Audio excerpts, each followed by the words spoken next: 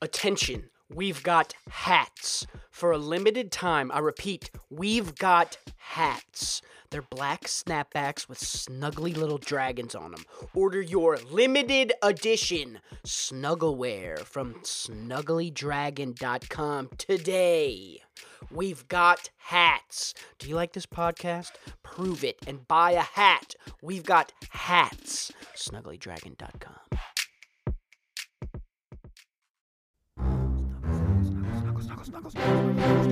I'm trying to postpone my maturity for as long as possible, if you haven't noticed. I am not at all trying to make any analogies between Oliver Stone and Hitler, except that they both had personal doctors for work. Find me somebody to sup. Hello, everyone. It's me again. I'm back. I apologize for the delay. I'm sure you've been freaking out.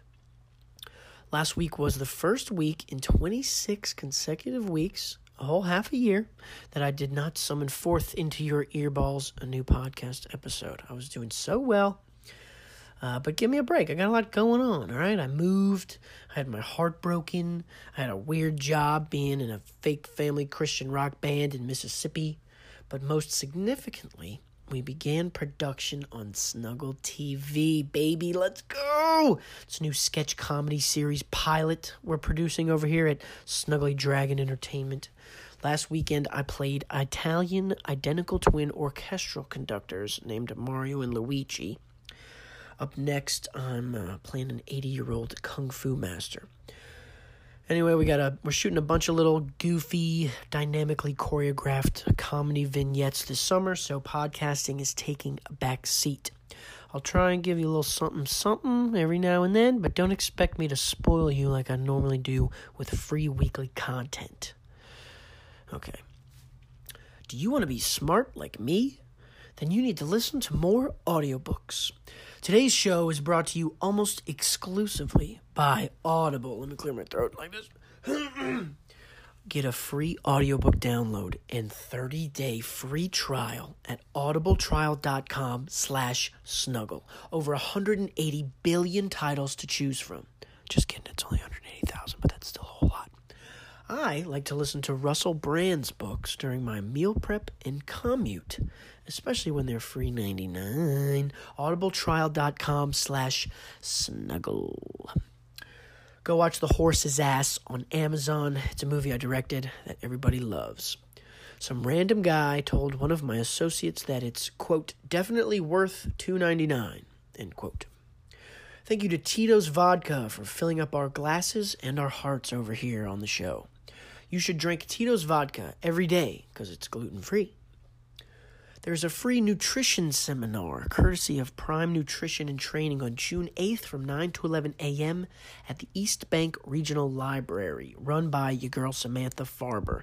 She's breaking down the basics of food, exercise, and stress, etc. Healthy, trendy, non-trendy, important stuff, macronutrients, vitamins, minerals, the difference betwixt the twain, and all that fun stuff. She's real smart. Listen to what she says. Email sfarber, SFARBER 1290 at gmail.com to reserve your spot. Again, this is free. She's really smart, and it's probably the most important thing you can learn. Do you like this podcast? Cool. Me too. So what I'm going to do, like you should also do, is go ahead and click subscribe, share it, and review it on iTunes. Because that would be a big help. Because we got to help our content creators out. Because they need our help. Do you want to be famous like Helen DeGeneres? Email that snugglydragon at gmail.com for your chance to be featured content on the program. This week, I want to hear about your oddest phobias. Phobiae? Phobiae? I don't know. That's a good question, actually. But whatever you're scared of, come on, open up a little bit. Don't hide all your emotions on the inside. Let's talk about our fears, and maybe that way we can finally conquer them. Some feedback on the show. Mary from Alaska said, "Finally, I listened to your podcast with Lenny. It was wonderful, great job. I learned a lot from that interview. I'm sure I can figure out 4 things that I like about a person. And yes, what a great idea to write and tell someone what they mean to you." Yes, I'm getting a lot of positivity thrown this way about the wisdom from episode number 74 with Mr. Lenny Alsfeld. Give it a listen if you want to become a little more sophisticated. Q's pet peeve of the week. I forgot to get one from him because I've kind of been slacking, but I bet you that he doesn't like the excess amount of chicken fluid that materializes when you defrost a single packaged chicken breast, because it's just gross and slimy. Okay, enough nonsense. Today's episode, the reason for the season, why we're all here. I sit down with another mentor of mine, Mr. Hamp Overton, who is emperor of the UNO film program. He's a sly devil, he's chock full of wit, and he's charming as all heck. I love him, and so will you. Thank you for supporting our program. And stop slouching like that. Sit up straight. Good day. Snuggly Dragon Podcast.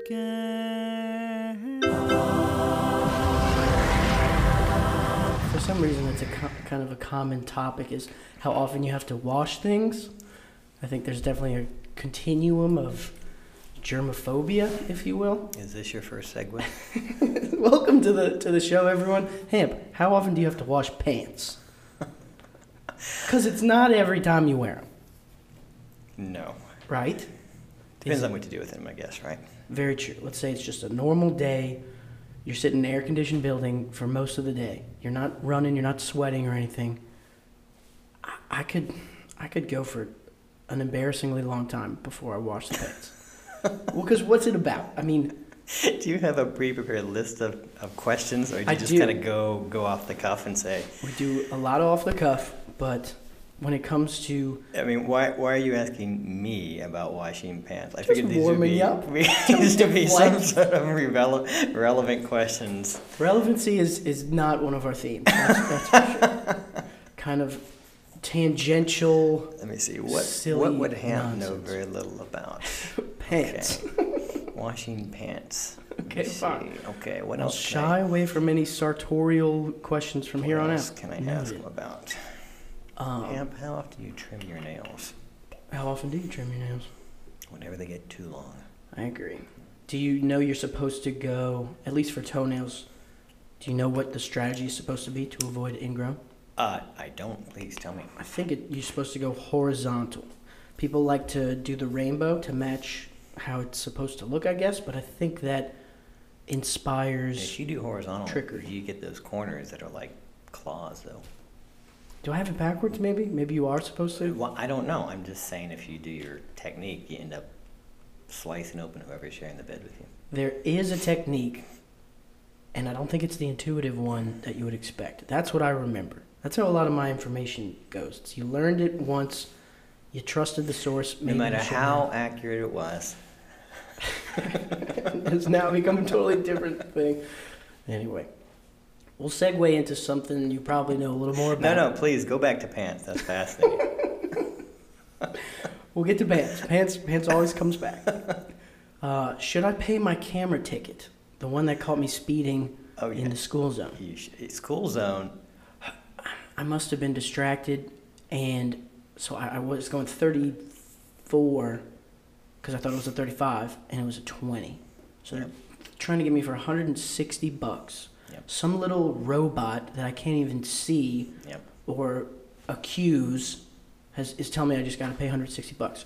Have you ever had, and not to get into any illegality or anything, we're both professional men here, but do you have any hacks for that? I mean, do you have any friends who have not paid tickets? Because I have a friend, for example, who has just never paid them, and he hasn't had an issue with it. He's never paid them? Right. Oh, he doesn't want to do that. Well, I don't think he wants to pay him either. He's going to get pulled over at one point, and they're going to say, you have a warrant for your arrest for failure to paying these tickets. But I don't know if it goes on your criminal record. I think it's a city violation. So what I hear is that when you park downtown and you get towed, if they impound your car, then they can kind of be like, oh, you can't have this back until you pay all these tickets. But I don't think a moving violation. It's not a moving violation. So it says that on the ticket. So he's not paying parking tickets, is what you're saying. But it's a camera ticket. I think that classifies if they get you. I don't know. I just looked at my ticket and I'm trying to weigh whether I want to drop, because I also got another one. Because I was like 6 miles an hour over the speed limit, and you're only, I guess, allowed to go 5, and $60. So it's like, I don't know. I don't necessarily think legality and morality always line up to be in, the same thing. I think that's a little. Where are you in such a hurry to get to, Max? I'm a busy man. Are you? A lot of dates to go on. I got a lot of exciting, youthful, adventurous things going on. In a couple of minutes, it's gonna ruin your schedule. That is a thing. Apparently, if you do the math and you speed, let's say you speed 6 miles an hour faster than you would have, you get there about 45 seconds later. So you even know this, Max? I know a lot. I'm a very contradictory, confused young man. So, but you always just pay, you just say, the man, here you go. You don't have a right to face my accuser, kind of. Don't you think it's lame that they have just robot tickets like that they can give you? You were going over the speed limit, Max. You said that. You knew that. So robot or person, does it matter? Well, I didn't know I was in a school zone when I was obeying the normal speed limit. But I guess my problem is kind of the anonymity, the big brotherness of. You can still go and contest it. You can, but that's an admission of guilt. To contest it? If you sign up for a hearing, that's another thing. They can say, oh, we have officially served you. You know that you have the ticket. But one of your other defenses is, because they just send you a letter in the mail. So, okay, what if I never saw it? What if I never read that? They might put a warrant out for your arrest. Failure to appear. It says we may, use the law to pursue your, and so maybe they'll knock your credit. Maybe they'll send you to a collections agency. I don't know. I was kind of hoping you were gonna give me a cool trick. For example, if you get a DUI, or if you're getting pulled over and you're drunk. Apparently, you want tricks to get a break in the law. Yes. Okay, yeah. What you got? Honestly, in New Orleans, okay, it doesn't save you money, but this is how you save your insurance. Okay. There are attorneys that do nothing but defend speeding tickets. Okay. You hire the attorney. They go and defend your speeding ticket. But I'm guilty. Well, okay, I don't know about the cameras. Okay. But if an officer pulls you over, it's required that the officer be present for the hearing. Right. And the attorney will go to your hearing, representing you, and they will ask for a postponement. And they go back, and if the officer shows up again, they'll ask for a postponement. And they will keep doing this until the officer is obviously not going to show up. And then the ticket's thrown out because you can't have the ticket. Now, this is only if a police officer gives you the ticket. And that's how you get into speeding tickets in New Orleans, if you're pulled over by a cop. But you got to pay an attorney, isn't? True, but your insurance, it doesn't go on your insurance. It doesn't raise your insurance rate. Okay, there we go, Hamp. That's what I'm talking about. Now, this is for good people that accidentally, by mistake, right. went over. They don't purposely try to go over the speed limit. I hope you don't think that I was one of those people. I got caught off guard by a sneaky school zone. And New Orleans, there's a school zone every sneaky school zones, 15 seconds. They sneak up on you. They build them up and then they tear them down and they put them somewhere else. School, how important is that anyway? One Children's day you're going to have a kid, Max, and your whole perspective is going to change. I do want to get to that. I definitely want to get to that. But first, more about how to break the law. Well, you already know how to break the law. You're trying to figure out how to get out of breaking the law. Very good. I heard, and this is crazy, but if you're drunk driving and you get pulled over and the police guys come in your way and you know you're busted, if you step out of the car, grab a handle of vodka, let's say, and just start chugging it right there in front of him, they can't prove that you were drinking before you were driving. So let's say he breathalyzes you. Your argument in that case is, oh, well, you have it on camera because they have all the, vest cams and dashboard cams and stuff. They have you drinking, and that's the first instance where they can kind of get you with it. I think what you should do is say, I got caught drinking and driving. Maybe I should reevaluate what I do when I drive and not drink and drive in the first place. What are you, just a rule? Have you ever broken the rules before, Hamp? There's a reason we have it against the law, drinking and driving, Max. I will say there that. are very I don't good support reasons. That. I'm just trying to develop good radio here. And if someone's in a jam and a bind of some sort. I don't know how to get out of that one. I really think instead you should just say, all right, time for me to get my act together here and not drink and drive. Just drop $10,000. Oh, I don't know what it costs to get a ticket. A DUI, I think is very, very expensive. Okay. Anyway, fun. We're dealing with a goody two-shoes here, folks. The message is don't drink and drive in the first place. Call an Uber. Hey, when I was your age, we didn't have Ubers and Lyfts and that kind of stuff. You can just call a random person, ask for a ride. Hey, I'll pay you $8. Exactly. Right. That is true.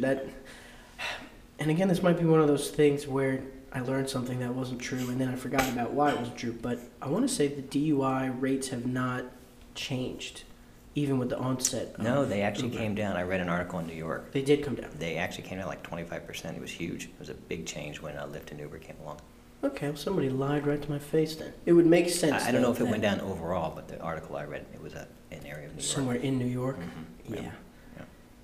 If only there were some sort of information database that everyone could access. If only. And it was true. So are you allowed to kind of tell us about any, like the most trouble you've ever gotten in? It doesn't have to be with the law. It could be with mom and dad and that kind of thing, but I don't know. We're painting this character of you where you're just this angel, this saint who never breaks any rules. I want to get some raw. I don't think you have to be a saint to not want to drink and drive, Max. Well, okay, I don't. That's the first. I think it's just being a decent human being. Fair. I think operating a motor vehicle under the influence is dangerous, and we don't condone that here on the Snuggly Dragon. But we don't necessarily condone following 100% of the rules 100% of the time. Of course. So is there an instance where you have grown? Because sometimes it's not so black and white. Sometimes the system that is enforcing the rules is maybe not even correct. So you're asking me to incriminate myself while you're recording this? Not? Yes. Fine. What about in middle school? Do you have any brothers and sisters? When I broke the law in middle school. No, when you broke your parents' law. When I was drinking and driving in middle school. No, you're focusing on the wrong aspects here. Speeding through a school zone. I found out that when I got pulled over by the cops, I could drink a whole bottle of vodka and then call an attorney and he'd get me out of it. Did you ever lie to your parents to protect your brother or sister from something they had done? Have you ever... You know what I mean? Because sometimes it gets tricky. Sometimes it's not always like, oh, you're a bad person if you disobey this rule. Not that I can think of. No? You're just George Washington? No, that was a while ago. What, George Washington or when you were young? Yeah, they're both about the same. Exactly. George and I remember those days. I bet. This is just a convenient segue into... I'm trying to postpone my maturity for as long as possible, if you haven't noticed. So I might follow a similar route to you. What's it like being an old guy with a young child? It's amazing because I had lunch with a friend on Monday, a guy I went to school with actually, and he just had a little girl, adorable little girl, and I made some comment about, when she's 5, and he goes, you mean when I'm 50?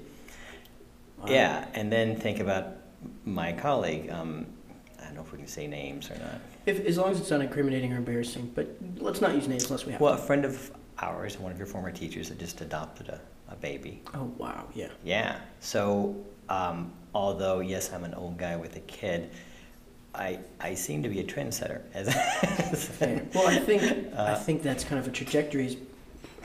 Call it infantilism. Yeah, I think it's... But people are waiting longer.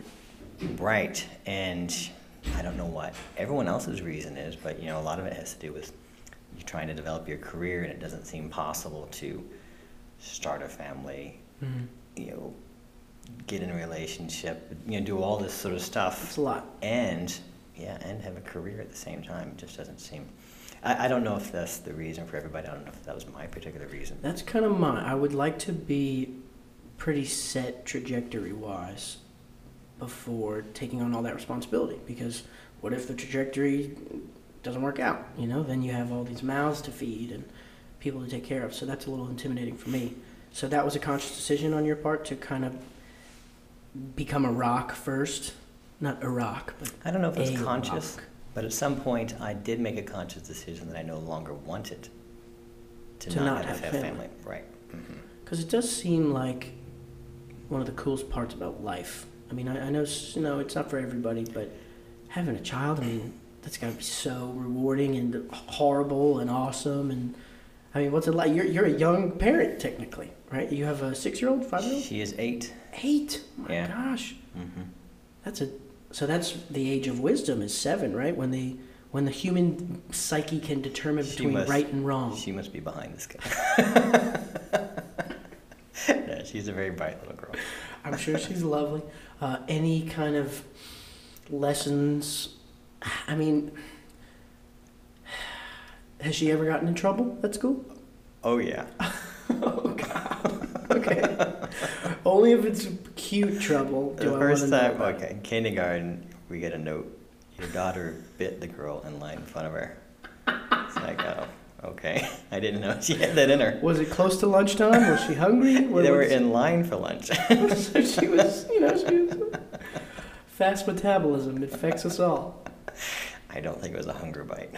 Oh, okay. What do you tell a 5-year-old about just don't bite people? Yeah, it's tough. You'd assume that would have been part of the learning process in the first 5 years. But apparently that didn't sink in. So we had to go over that lesson again.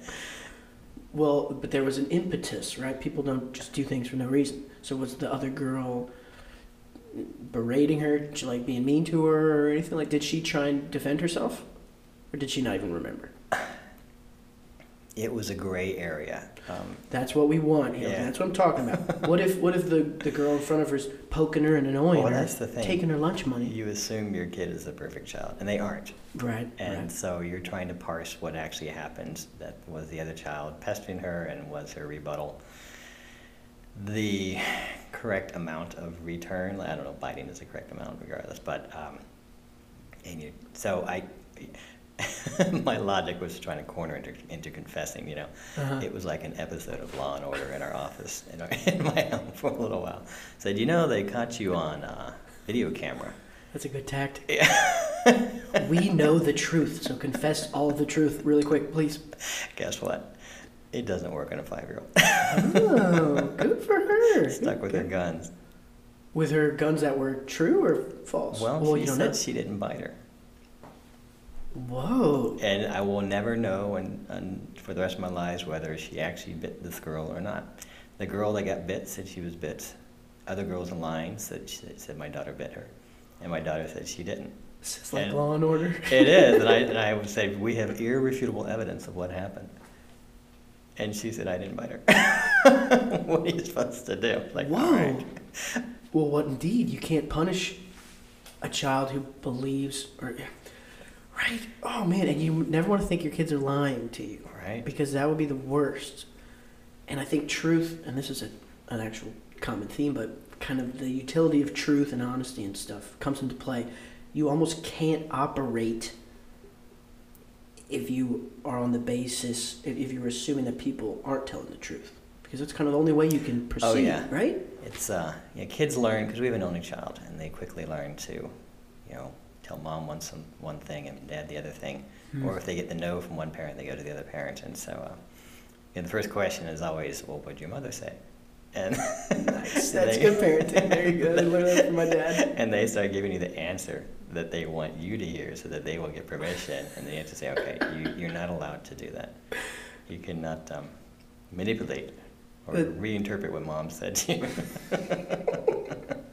The word of God is thus, and only I can interpret it. It's so cute that they think they can kind of outsmart you, and it must be so funny to watch them try and do that as they grow up. Yeah, it's funny until it's not. Until it starts to work, right? And it's like, all right, this has gone far enough. You need to stop this behavior Certainly. and say that, yeah. So. Do you have, and again, we don't have to get too personal or anything here, but any views on, was it called corporal punishment? On like... Oh, beating the child?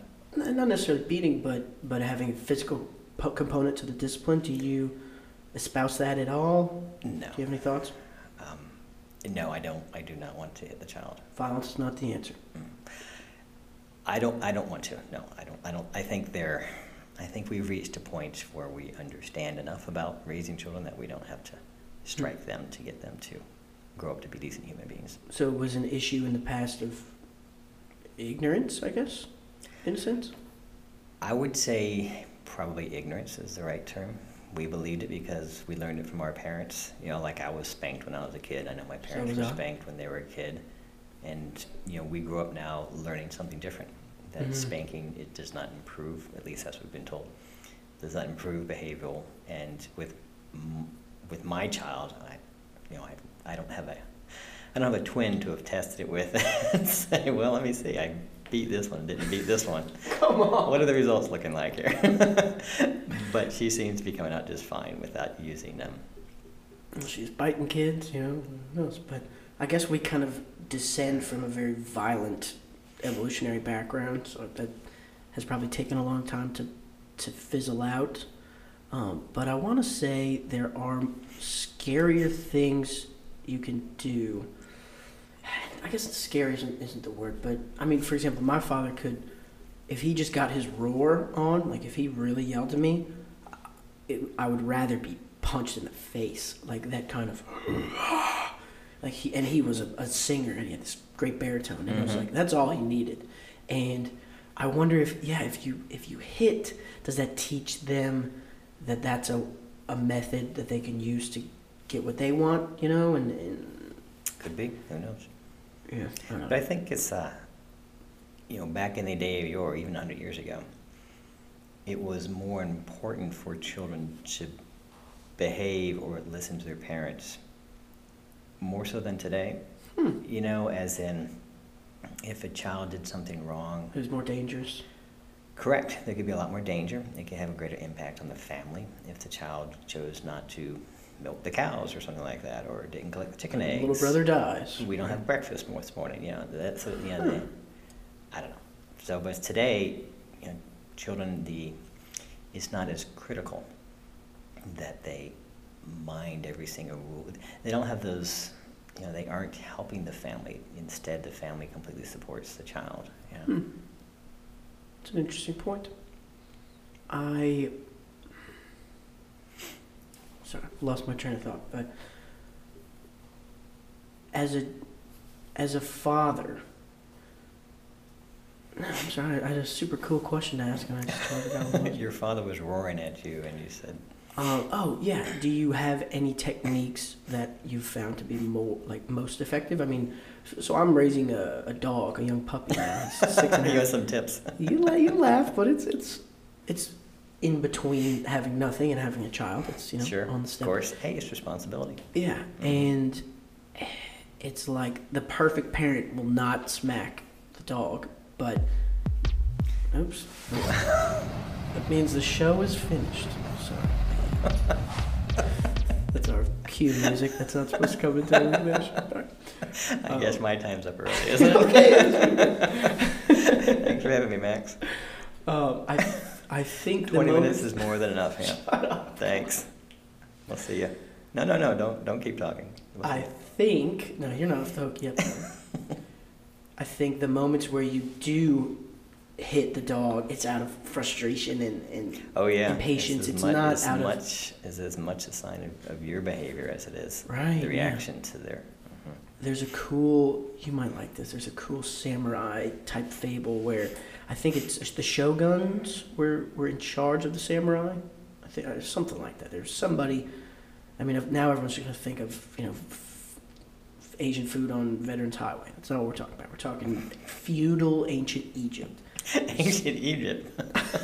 Japan does Egypt. I guess whenever you say ancient, you have to say Egypt. Sorry, ancient Japan.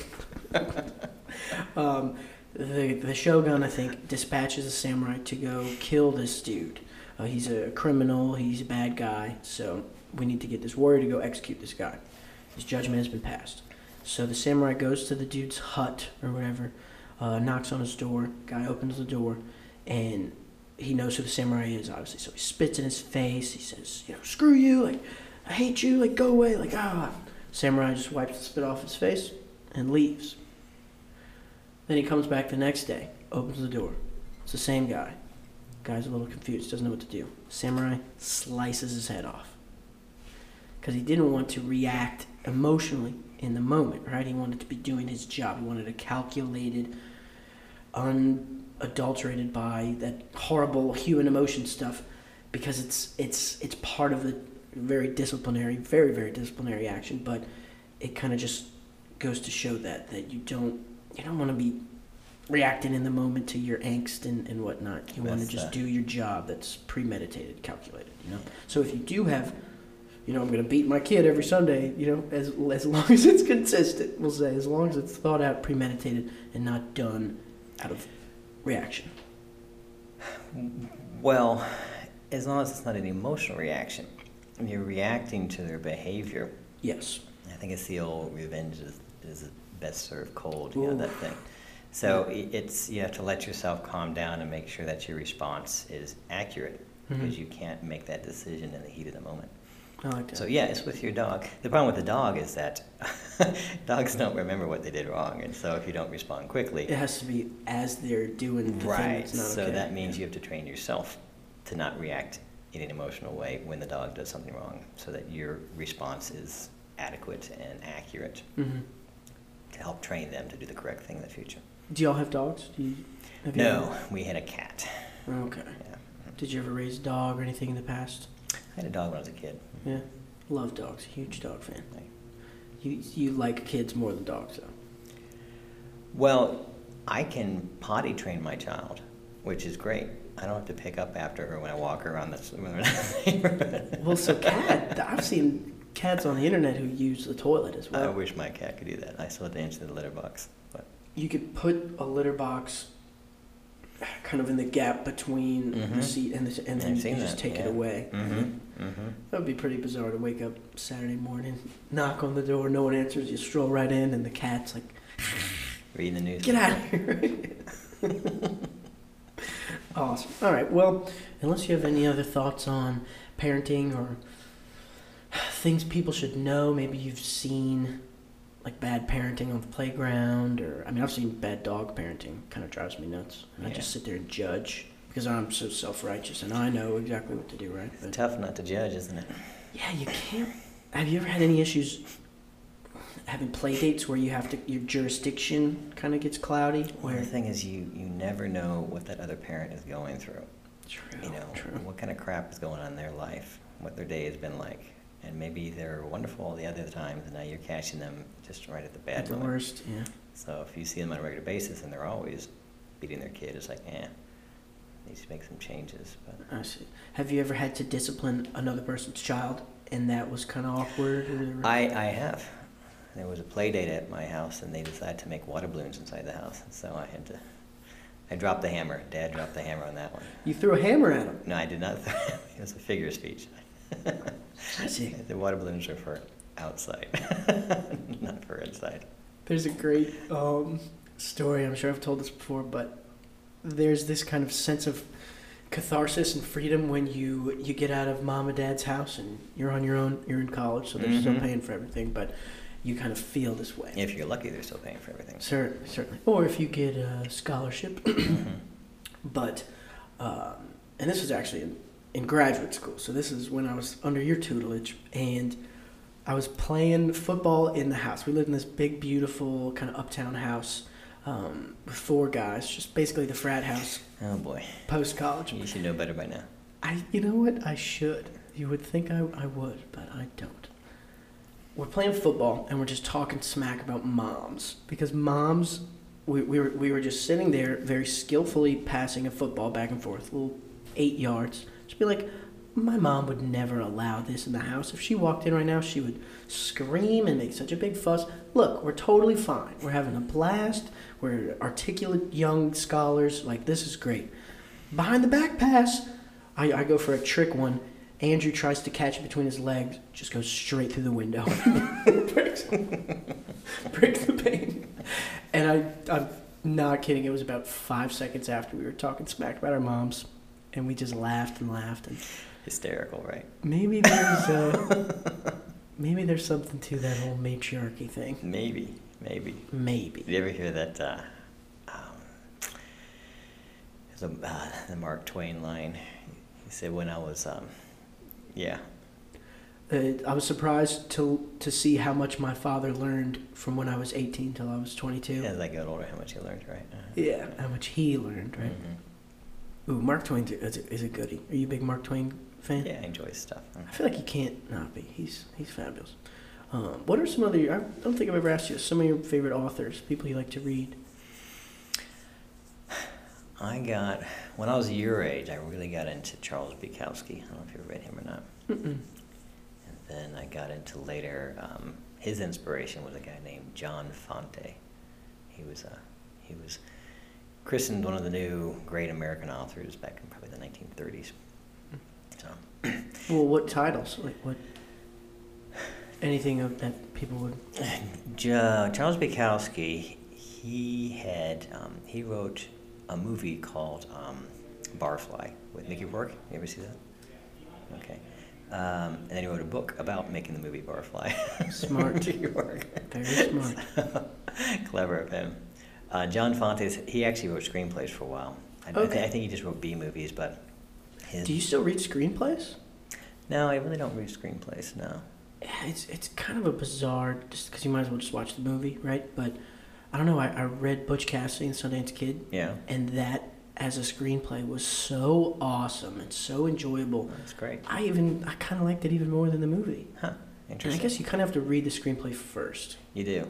Because if you have the movie in mind, then yeah, it's kind of messed up. But Mm-hmm. that just, as a story and the structure as it was, I just so enjoyed. That's William Goldman, right? Mhm. He's the man. Princess Bride, right? Yeah, and also what he does is he writes what he calls, I think it's called a selling script, or I forgot what his term is, but he writes a script that's to get it sold, so it has a lot more information in it than you would use. It's not a shooting script. It's not a shooting script, exactly. So you may have read his selling. Fluffed up. Correct, where it had more atmosphere to it, more descriptions, that sort of thing. Whereas when you read a shooting script, it gets more parsed down, it's more minimalistic, and maybe doesn't allow you as good of a read as that first one you read. Certainly. He just does little things, and I guess too much can obviously be gratuitous, but when you're used to reading such kind of bare exactitudes, you appreciate a little more, a little bit of flavor, you know? Sure. So he would say, oh, and Butch is doing this in the background, but if we don't notice, that's okay. Right. It keeps going on, and it's like, all right. Yeah. Yeah, and again, that's to get this thing sold. Once it's sold, the director wants to give it his own vision, so you take that stuff out because that's really the director's decision to do things like that, unless it's integral to the plot or something like that. Right. Do you have any favorite all-time movies that you keep coming back to switch around? Yeah, no, probably my favorites are, at least look-wise, I really loved the original Blade Runner. Oh, okay. To me, I think it's amazing how timeless the look of it is. When you can watch it and it stands up, I think, image-wise to movies made today, even though it's almost all in-camera effects. I think it. We are talking to a seasoned cinematographer here, so he's into the lighting and the visuality of it all. I guess how can things? I would imagine, because it's from the 80s, right? Blade Runner. I think 1980, 1981. 1980. Yeah. How? Because a lot of things just look kind of old, and they look kind of not wonky, phony, but they just have the film aspect and I don't know, with everything today, there's so much visual effects and all this kind of stuff, but do you think it's just all about, I mean, because good cinematography, how do you even get that? But it's just interesting lighting choices, or what do you think makes it good? Well, it was.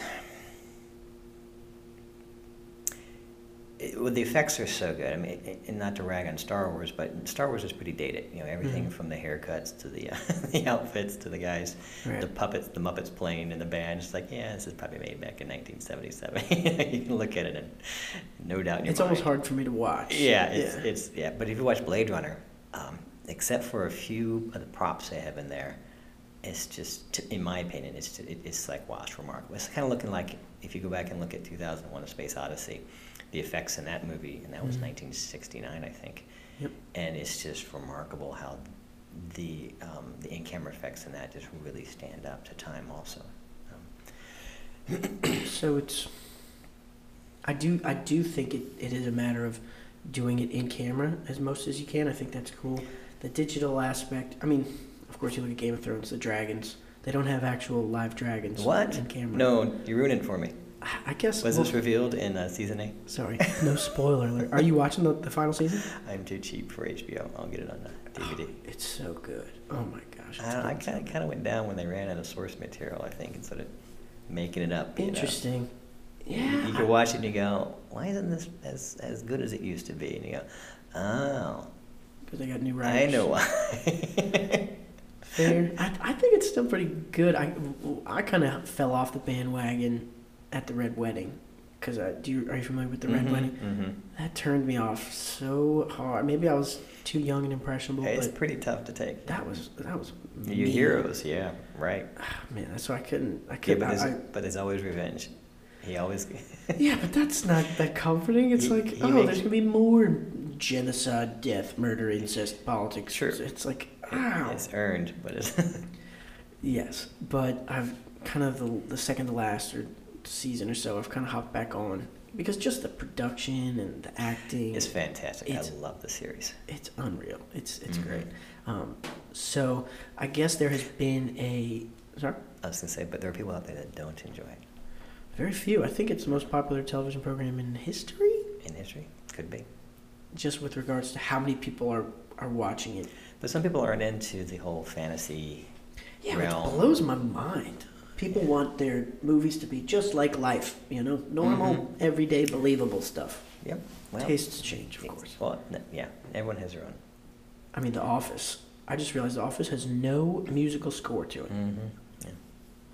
And it's still so amazing. So, different strokes for different folks.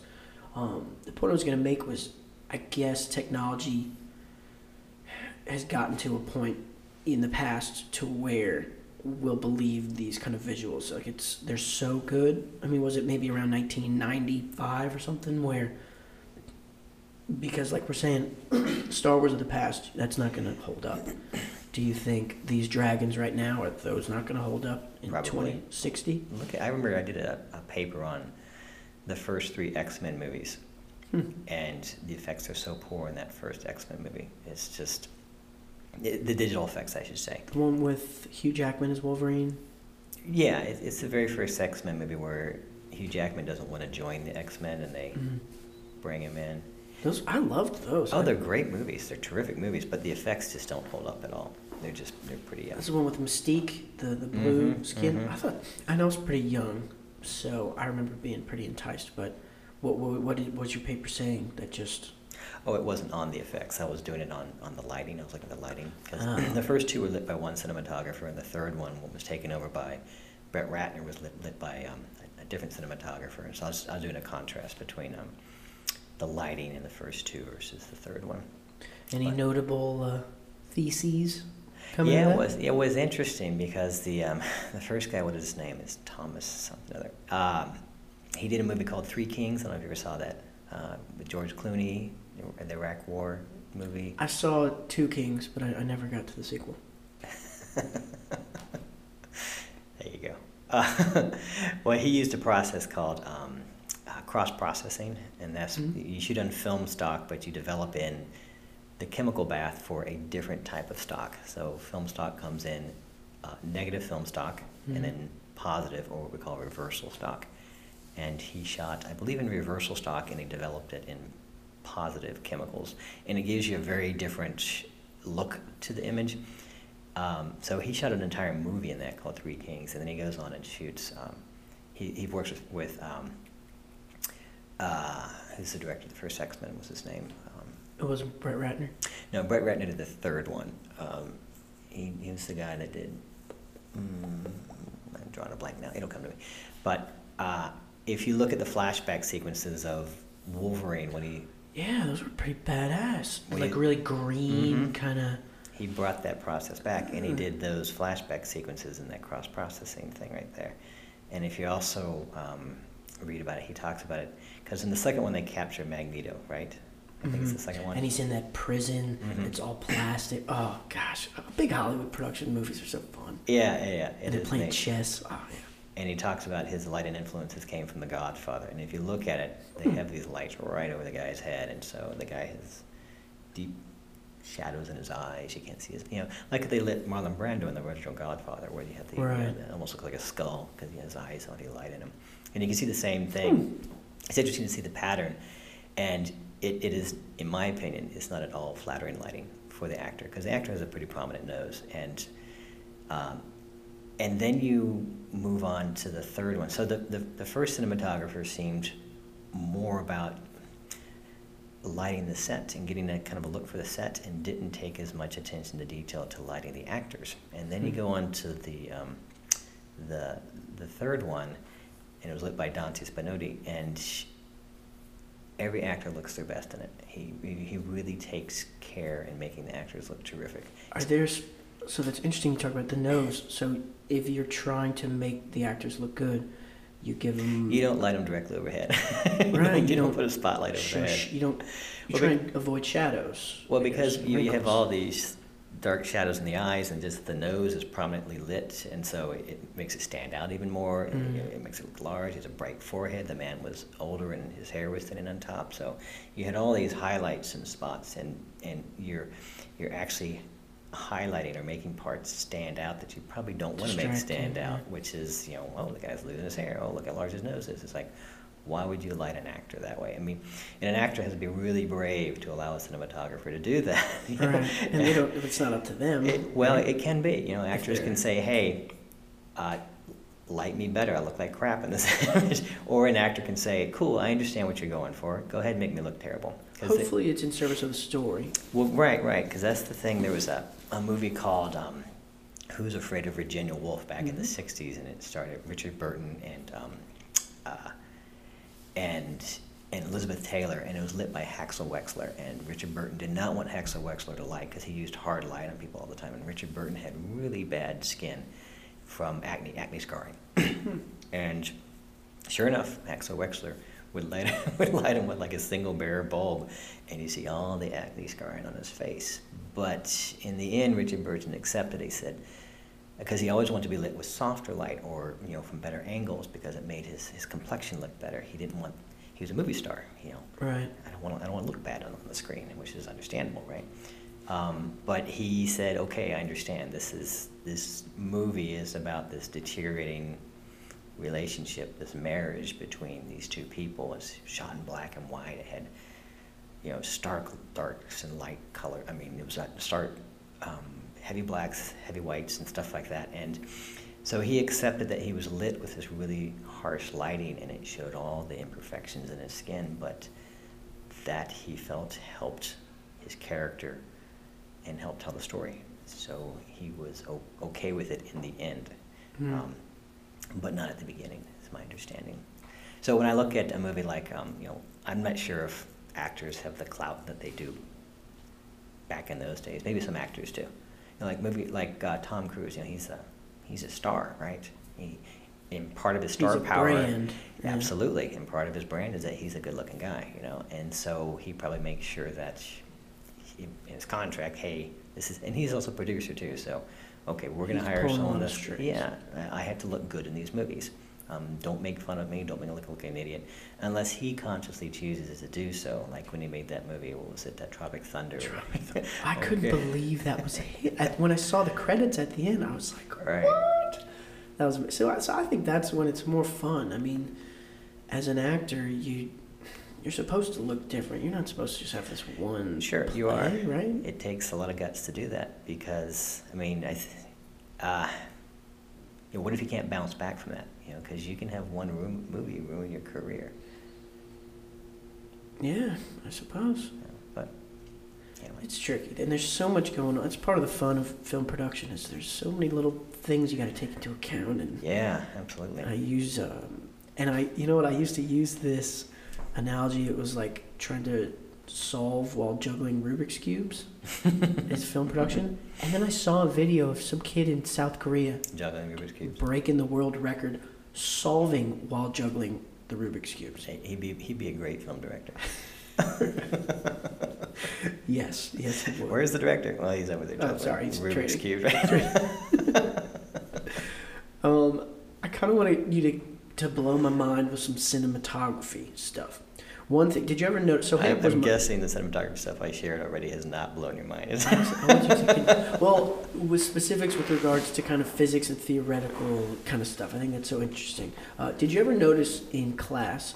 Hamp was my professor for 3 lovely years. Did you ever notice us calling it cinematography? I did. We were trying to piss you off, but we would say cinematography, and I don't know if you ever caught on to it. I probably didn't. The whole class was called cinematography. He ganged up against me, didn't you? Yeah, well, you got to do something to pass those long PowerPoint hours. And I do want to talk about the UNL film program and everything. Is it an intentional, before we get to cinematography, is it an intentional kind of hazing maneuver to do that first class that y'all did? Do you remember what the very first session was that you taught us? Oh, on the video camera? It's all the codecs, and it's all the most technical, intimidating information. And I remember sitting in this class, and no one knows anyone yet. And it's our first day, and we're taking notes on PowerPoint. That's fine. But it was not the kind of easy layup. It was like we dive right into all. We just want to remind you that filmmaking is not all fun and games. So is it an intentional maneuver? No, it's not intentional. The point is that the first, at least from my perspective, the first thing we teach you is how to use the camera. Mm-hmm. And so my job was to explain the camera to you, and it's a technical device, so I had to explain it to you. Okay. I tried to weave history into it. You would understand why we are here today, shooting in 24 frames per second, and et cetera, and why video didn't look this way, and so that's kind of why I went into interframe video at the beginning, and how film started off at 16 frames and evolved to 24 frames, and then video came along and it tried to copy film, but it couldn't. So in the US it went to 30 frames, which were 60 interlaced fields. And then eventually all of that came out. A lot of numbers, that's what it was. Yeah, it was a lot of numbers, you're right. Right. The numbers. And so, but it's just kind of an interesting evolution of how we got to where we are and the formats that we use today. Kind of a nerdy technical question. Are we still doing drop frame? Like, is it 23.97? Its legacy is the main reason we still use it. Mm-hmm. What does that mean? That means there's so much material out there that's drop frame that we continue using drop frame.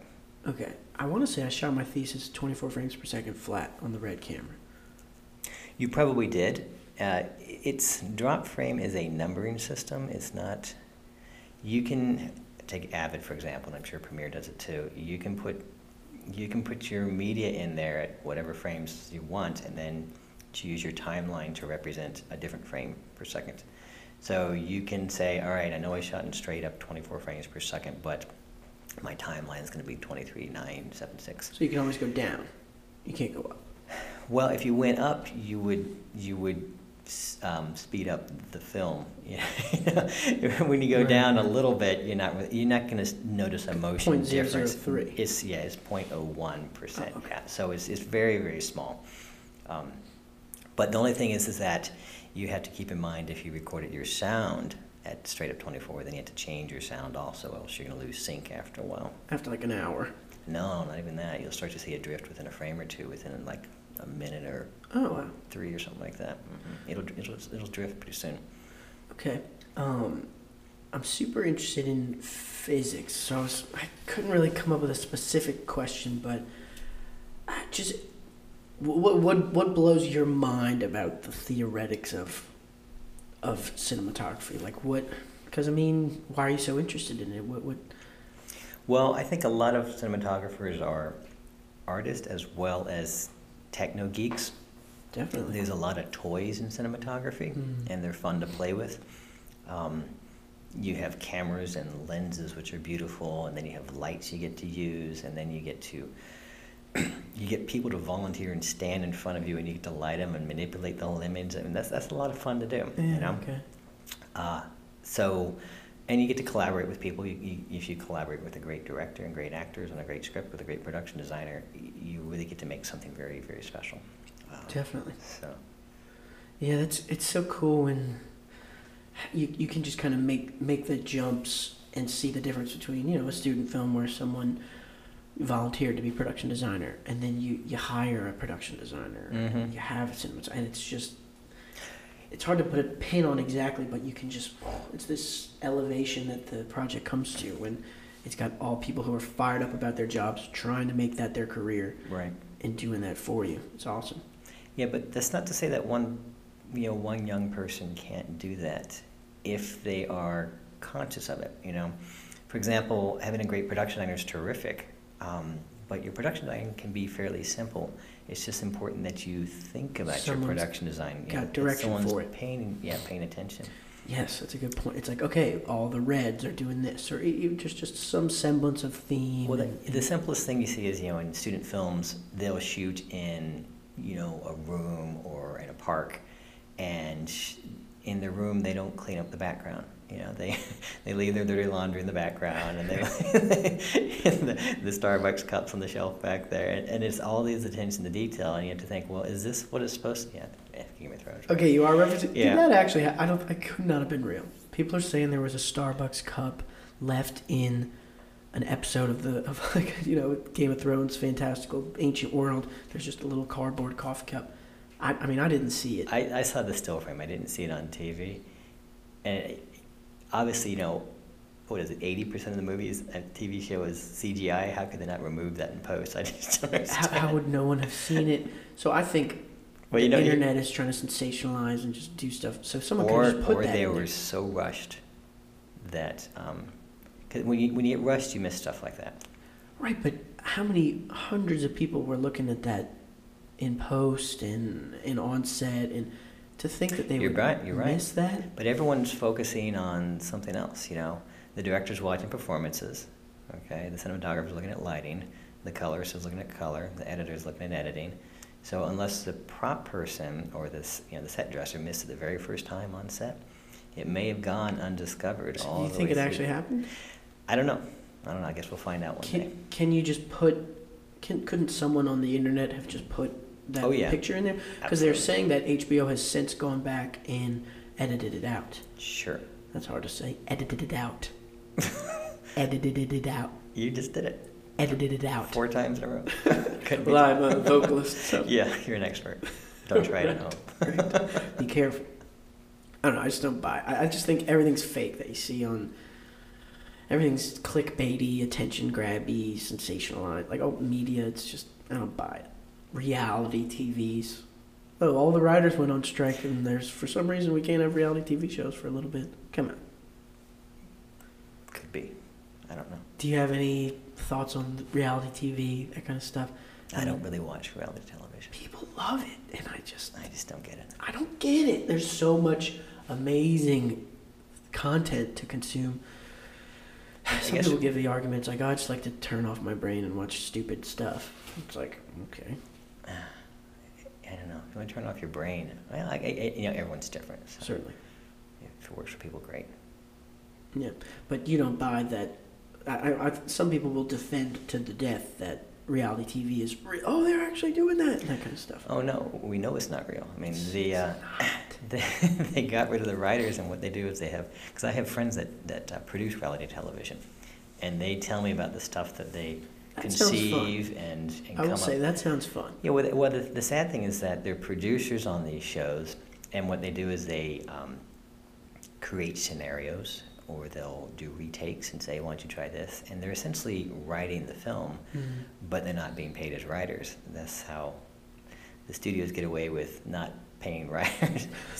They just have producers be the writers instead in reality television. Yeah. Oh, no, it's not. It's unscripted. Well, it's not unscripted. It's very directed.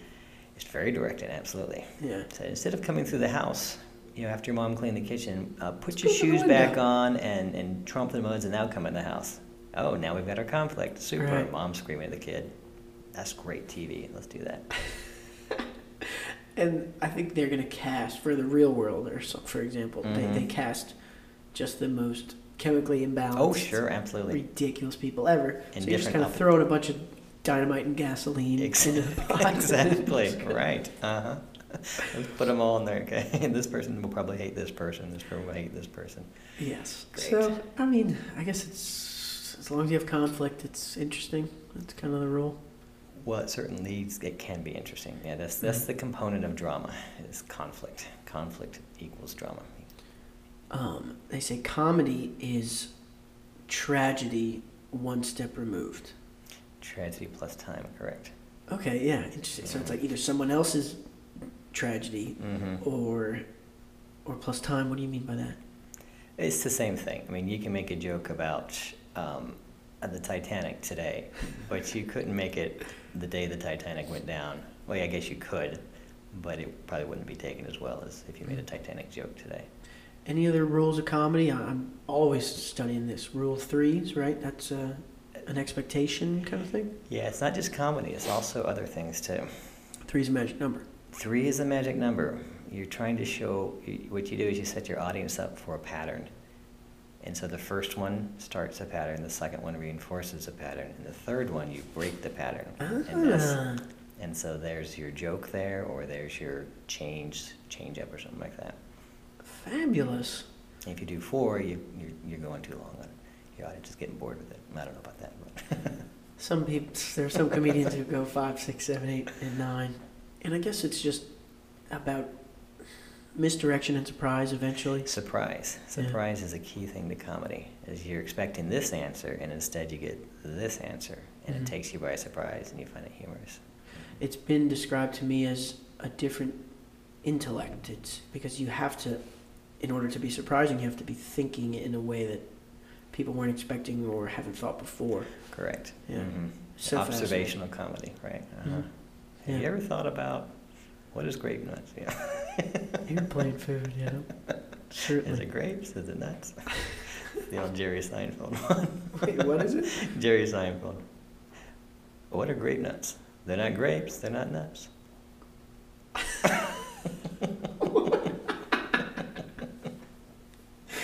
Oh, man. It was funnier back in the 90s, trust Well, me. it took me a while to think, but Seinfeld. Are you a big Seinfeld guy? Oh, I think it's great. Yeah? Yeah. It's definitely great. What's interesting, have you watched his comedians in cars getting coffee? Mm-hmm. He's so tone deaf when he's talking to some, especially with women. Have you noticed that? So I haven't seen too much of it. Oh, man, is he tone deaf. The one Tone deaf? Like, what is he singing? The one with Ellen DeGeneres is almost so cringeworthy. You just the one with Tina Fey was like watching an awkward first date. And See, I don't like the awkward. I can't do awkward. One of my favorites was when he had Sarah Silverson on, and he said, "You're really funny," and she's a comedian for a living, and it's like, what else is she supposed to be? Right. He didn't pleasantly tell any of the male comedians that they're funny. Right. It's so condescending. It's so condescending. And the thing is that they include it. He is, I'm sure he has final say on all the edits. They put all this awkward girl. Oh, hey, you're real funny. Yeah. And again, the Ellen DeGeneres one is hysterical because he's asked her all these questions about being a lesbian and things. It's just like, oh, man. Dude. It's just, he's got so much money, he has enough not to care anymore. I don't know. You would think by now he would have wised up, but he's brilliant. He's obviously brilliant. And there's that kind of interesting. You want all your jokes to be intentional. You want your humor to come from a place where you put it there. But I mean, to also get is it good to also get laughs, kind of incidentally that? I think that's his blind spot. Yeah. Well, I guess But it's part of the reason you like it, right? Well, it's tough to say. Well, it's not why I like it. It's embarrassing when you see him behave that way. But I find it curious that he includes that in his. So I don't know if he has people around him that aren't saying, Jerry, you're looking like kind of a misogynist here. Or if no one does not have anyone around him to point that out, or does he not see it, or is it stuck in there regardless? Yeah. Or maybe he just doesn't care and he says, yeah, that's just because he. Or maybe he's got the drop on all of us, and he knows that it's there, and it's right. entertaining. And I'm sure he doesn't care because he's at this stage where he's. You ever see that red carpet event where Keisha tries to give him a hug, and he's being interviewed by someone, and she runs up and goes, Jerry Seinfeld. And he goes, hey, how you doing? She goes, oh, I want to give you a hug. And he says, nah. I don't want. And she goes, oh. She's so disappointed, and she walks away. And he turns to the interviewer and says, "Who is that?" And they say, "That's Keisha." He goes, "Oh well, I wish her all the best." It's just beyond caring at this point. A part of me really admires and respects that. Oh, it's great. I think it's terrific. To be at the point where you're just shamelessly, authentically you. Absolutely. And you don't have to. He doesn't want to hug. He's energy. not going to hug. Sorry, that's not my thing. No small talk. No kind of BS. Just being who you are. Right. That's kind of what you want to It's aspire refreshing. to be. It's very refreshing. It's very honest. No mask. No social mask. And that might be why he doesn't edit all those awkward things he says when he's talking with. Maybe that's why he's so successful. He's obviously doing something, right? I think he made fun of it to a great extent on his TV show. That he and maybe, David. Larry David, yeah. Larry David. Oh, he's tough for me. Curb Your Enthusiasm. Yeah, that's tough to watch too. The awkward, uncomfortable genre. It's like Michael Scott does it in The Office, and I love The Office, despite Michael Scott's best efforts. But and of course, and everyone always gets so mad at me when I talk about this. Oh, Michael Scott's the greatest, blah blah. I think what he's done is just iconic and amazing, and I respect it. But it just makes me feel bad, and I like to feel good. Oh, I hear you. Yeah. Sometimes it can be tough to sit through. Have you ever used any? I kind of want to get into production stories. Kind of fun because you've been on hundreds of sets, right?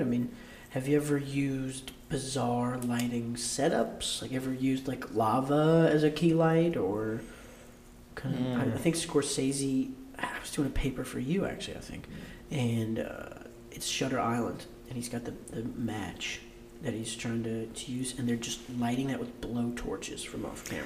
Right. They use flambeaux like they use in the Monaco parades. Yeah. Have you ever been a part of a particularly interesting setup or just one that sticks out to you? Or? Now you got me thinking. Cool. What's cool is just interesting bounces. I love when people do off the table, like an interrogation scene or something like in Glorious Bastards, Robert Richardson, that heavy kind of right off cam onto the wooden table. Right. He does that in almost every movie he likes. You'll see it in Hateful Eight.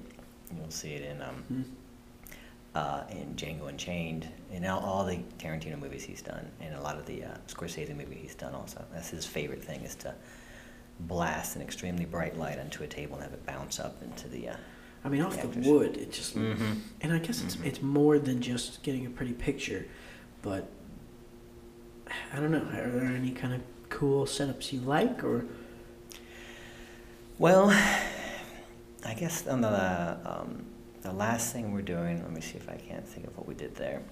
We did you have to find shortcuts and things like that. It's kind of fun to shoot through put light through different fabrics and through different branches and trees to create different patterns on the walls. Because as an object gets closer to a light source, the shadow it casts is more blurry. And so by staggering your objects, you can create more detailed shadows and more blurry shadows and combine them together. And you get those in your house when it's like late at night, late in the afternoon, and the sun's coming through at an angle and it might be going through a tree, and it'll throw a pattern on the wall. It's the most beautiful time of the day, I think. Isn't it gorgeous? Yeah. Late afternoon sunlight. So the sun's not as contrasty because it's not as bright, and it's shimmering through those those leaves, which are sort of breaking the light up, and then it's also going through more atmosphere, so it's a little bit softer, and so you can have fun with lighting like that. So that's physically, I mean, if you think about a prism and lighting and why sunset is a different, ooh, that's a good question. I got some more content here. Anyway, it's coming at more of an angle through more atmosphere, so is it actually, the wavelength is increasing? Well, or it's refracting off a bunch of stuff? Yeah, it's being scattered because the atmosphere is full of dust and it's full of clouds or water vapor, and so it has to try and dig its way through all that stuff. Because there's more of it if the Earth is round. If the Earth is round, let's go on the assumption, yes. It's going through more things. It's going through more atmosphere, correct. Than if it's directly overhead. If it's directly overhead, it's going through less atmosphere. Mm-hmm. Why is the sky blue, Hamp? It's what's reflected back to us. I think it's the color of the atmosphere is reflecting back to us. Okay, so the elemental makeup of, the nitrogen, oxygen, whatever's going on in the atmosphere, what that's made up of. The sun hits that, bounces into our retinas. It is excited, and I mean, you're the teacher here. You should be the one explaining this part, but I'm not sure exactly the answer to it. Well, because it's like you think you know why the sky is blue, but then you try and explain it. It's like, what? But the atmosphere is acting as a prism, right? The light from the sun hits the atmosphere and it refracts. Otherwise, it would just be pure white. No. Okay. Stop me whenever I'm totally blown. Light goes through the atmosphere, and it may scatter the light. The atmosphere may scatter the light, but the light is you have what's called full spectrum light. The sun is a full spectrum light, right? And it contains all the colors. Right. So if the sky was a prism, it would scatter that spectrum everywhere. And people in Africa would see red, while North America would see orange. Or whatever's under the sun at the same time. Right. I'm not a meteorologist. I'm not going to be making all this stuff up here. But let's sounds good. Keep making that. Sounds good. There needs to be a big asterisk at the end of my conversation here. This has not been verified. So you have the light from the sun is full spectrum, and it gets absorbed or reflected by every item on Earth, whether you're like this yellow tablet here. Mm-hmm. And this yellow tablet is absorbing every color and light of this full spectrum light except for yellow. It only reflects yellow back. Because of the elemental makeup of correct. What it's made out the chemical makeup of what this paper is. And if you're wearing a blue pants, or you have a blue jacket, or blue dye, whatever it's going to be, it's going to reflect only blue back, and it's going to absorb all the other aspects of the visible spectrum into it. Okay. So that's how we see colors. So the blue sky, the atmosphere, is just absorbing all the other colors except for the blue. I'm not 100% sure. I think it's light being reflected back to us, right? And it's interesting because there's subtle differences between pigment and light coloration. Right. Well, you're going back to our whole additive color and subtractive colors. Mm-hmm. Pigments are a subtractive color, and light is an additive color. Confusing. I know, it's very confusing. There's lots of different color systems, but the sun, let's take the sun again, that's an additive color system. All the colors of the rainbow added together equal white light. Mm-hmm. Okay. Whereas pigments, as you mentioned before, if you take all the colors in a paint kit and mix them together, what do you get? Black. You get black. It's subtractive. Okay, so you get black is subtractive. That's the solution there. White is additive. That's the solution there. Interesting. Well, we can at least explain sunsets. The reason that the sun, because the color of the sun doesn't change. It's just what we're looking at it through. Correct. If we're looking at it straight up through this, we're getting white, I suppose. It gets tinted as it goes into a sunset, and also sunrises are a little bit different color too. but that's refraction if it's a sunset. Well, it's mainly coloration because it's pushing through dust and smoke and things like that. And so, but yeah, it might also be refraction. Because the angle... But if that's refraction, then it also has to be refraction when it's right up above. We need to get get to the bottom. less quacks in this studio. Moving right along. Do you know anything about, probably not, but I once heard someone talk about how the color magenta is kind of a weird phenomenon where we might not be seeing the same color. Like what we say as magenta, like let's say this little box is magenta, it's in a gray area. Is probably not a good thing to use, but it's in a murky kind of neurological thing to where we might be seeing different colors. Or, I mean, is there an objective reality, Hamp? I don't know. Good answer. Because that's an interesting kind of fellow. Well, okay. Do you know anything about the magenta crisis? The crisis in magenta? I don't. Magenta's a weird color because... it's both warm and cool, right? Right, which is bizarre. Whoa. Yeah. Because if you think about the visible spectrum, think about your grammar school color collection. Roy G. Biv, do you remember that? I certainly do. Red, Indigo orange. and violet seems a little outdated. But They are. Indigo is pretty much outdated. But if you think about it, that's your visible spectrum. And if you're on the red end, that's near infrared on the wavelength. And if you're on the violet end, that's near ultraviolet. So it's a linear progression. As you go from one to the other, the wavelengths change. Magenta is made up a combination of violet or blue and red. So how do you combine those two together? You know, it's pretty crazy. That even baffled, I think it was Newton when he was making the color wheel. It's like, because he how do you get that? I'm not real sure. Yeah, that is cool. It's so cool to think about, because those are even just the spectrum of visible light. That's just what because we're humans, can see. Correct. But there's so many more wavelengths. So well, yeah, I mean, you have everything from X-rays to the predator radio can waves. see infrared, right? Some animals can see ultraviolet. You know, like some butterflies and some fish, some insects can see ultraviolet. Butterflies can see ultraviolet rays. Some of their wings. Not all butterflies, but they have ultraviolet colors in some of the wings. Some insects. And some fish can see ultraviolet. And not only that, but not all animals see colors the same way. We have, I just heard this on the radio, that we and, what do they call them? Old world monkeys. So that'd be you and me. Just try and say politically correct here, Hamp. That was the term they used on the radio. Old porch monkeys. No, we're not saying that. Okay. We're saying old world monkeys versus, I guess, new world monkeys, which would be monkeys in South America, places like that. Oh, I see. Okay.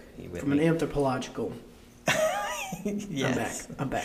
Thank you for staying with me. Okay, so we share the three-cone color cone system in our eyes, which is red sensitivity, green sensitivity, and blue sensitivity. We have three cones. Each one is sensitive to one of the three colors. And apparently, only us and the old world monkeys share that color sensitivity in our eyes. Other animals have either two cones or maybe more cones. Those are the three primary colors of light: red, green, and blue. As defined by humans, yep. Oh, wow, yeah. Gosh, so we don't even know what crabs are. Well, we do. No, we do, because we know we can look at their cones. At their eyes. Their eyes, yeah. Dogs have two cones, is my understanding. Because they are colorblind, or is that a myth? Well, they can't see certain colors that we can see. I think it's greens or something like that dogs can't see. Interesting. And then some people are lucky enough and they have a fourth cone and they can actually see. Some people? People, yeah, and they can actually see on a different level than you and I can. And they make great artists. Wow. So when I think of, I'll think of, for example, you have a color matrix in a program and you have 1,000 shades of green, 1,000 shades of blue, 1,000 shades of red. And then all sorts of those combinations make up all the potentiality of colors that you can manifest. So if you have a fourth cone, do you just get more of that, or do you get extra colors? I believe you get extra colors. Colors that we can't see. We with the three cones can't see. And even the materials that we can see, they just haven't that extra tinge to them. Maybe they see them in a different shade, right? Mm-hmm. Wow, if you want to really rack your brain, try and think of a new color. Right, I know. Crazy, huh? And it's so crazy how humans, we think we're so important and significant, right? But just we can only hear, certain frequencies, only see a certain number of light wavelengths. But just think about all the signal that's going on that we just can't even appreciate. Well, you have to limit it, or else we'd go bananas, probably. Monkeys love bananas. There you go. All comes back to monkeys. Okay, all right. Hey, you're blowing my mind. This is what I wanted. I guess I was going to ask about kind of dynamic range of the human. I mean, that's kind of what we're talking about. Is just we only have a specific bandwidth of information that we can process, but there's so much more going on. Is that God? Is God like everythingnessitude? I don't know. No? But I'm sure it is to some people. I kind of think God is everything we don't know. It's like everything that's going on, plus everything we do know. That's where we can catch a glimpse of him or her. I definitely don't think it's a guy with a throne made of clouds, with a long white beard. I think it's Are you sure? How do you know that? I'm almost 100% positive that's not what God is. Right? It's a white male, elderly, screenplay, 80s God, walks into the room. Jesus, you're grounded. Oh man. Do you ever think about? Are you a spiritual guy, a religious guy, or? Not really. No. No, not too much. You don't waste time getting mind boggled by unanswerable questions. Well, you try and find answers, right? Right. So, just because you don't know the answer doesn't mean it's a God, does it? Okay. We have answers today which we didn't have 1,000 years ago or 2,000 years ago. Certainly. Yeah, I want to say they announced in the 50s. It's like, all right, we've discovered pretty much everything there is to know about the molecule. I'm sure they've discovered that. And then we found the atom. Right? They discovered that. They made an announcement every year. Scientists Until probably yesterday, cocky. and they said, you know what? I don't think we've discovered everything. I don't think so either. Any other? Oh, so the human eye, that we don't see in frames, right? We see progressive. Is it called what? Well, progressive is a type of frame. We see a continuous stream of information, or do we see it in frames? I'm not an expert on this. I think that's kind of a yes and no, because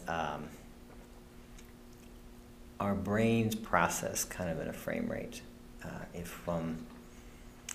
Think about it, if we didn't see in, to use your term, frames, everything would be a smear, right?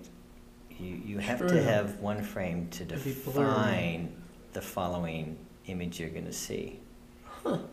So if otherwise you would have trails. It'd be like you're in acid all the time. You'd have trail That's scary. Behind every movement. So there has to be an off for every input you get. There has to be an off to accept the next input.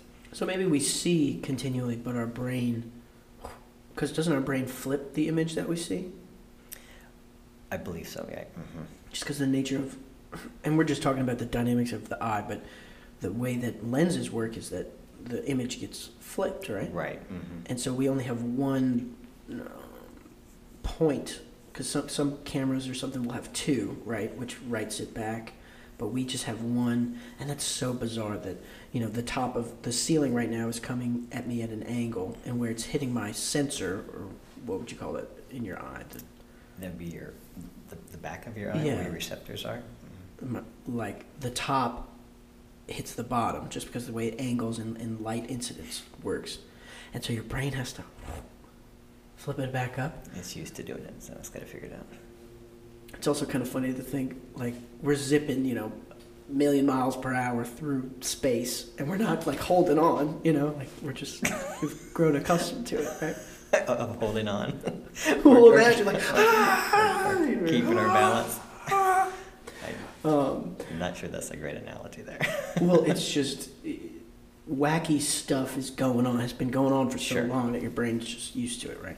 So at some point, you're right. We're probably slicing the continuous stream into manageable, digestible bits.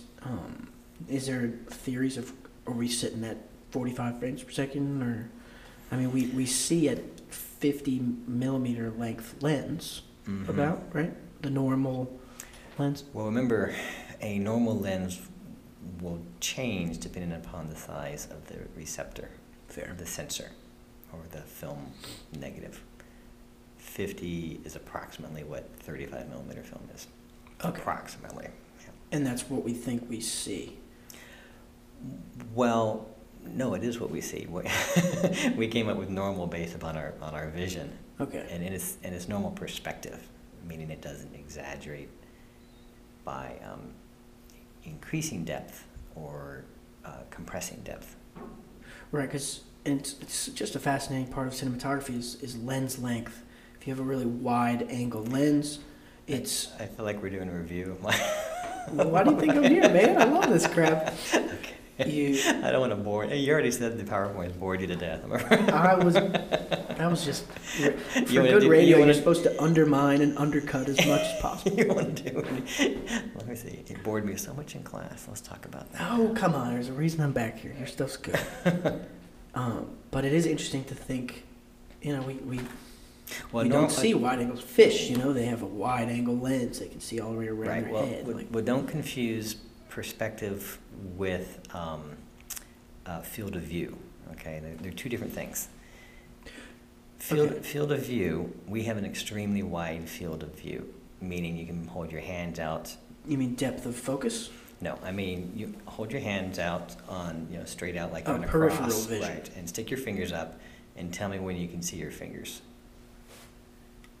Right here. Okay, so you have almost 180 degree field of view. Wow. Okay. Now, if you took a 50 millimeter lens, which has the same, not field of view, but the same perspective as our eyes.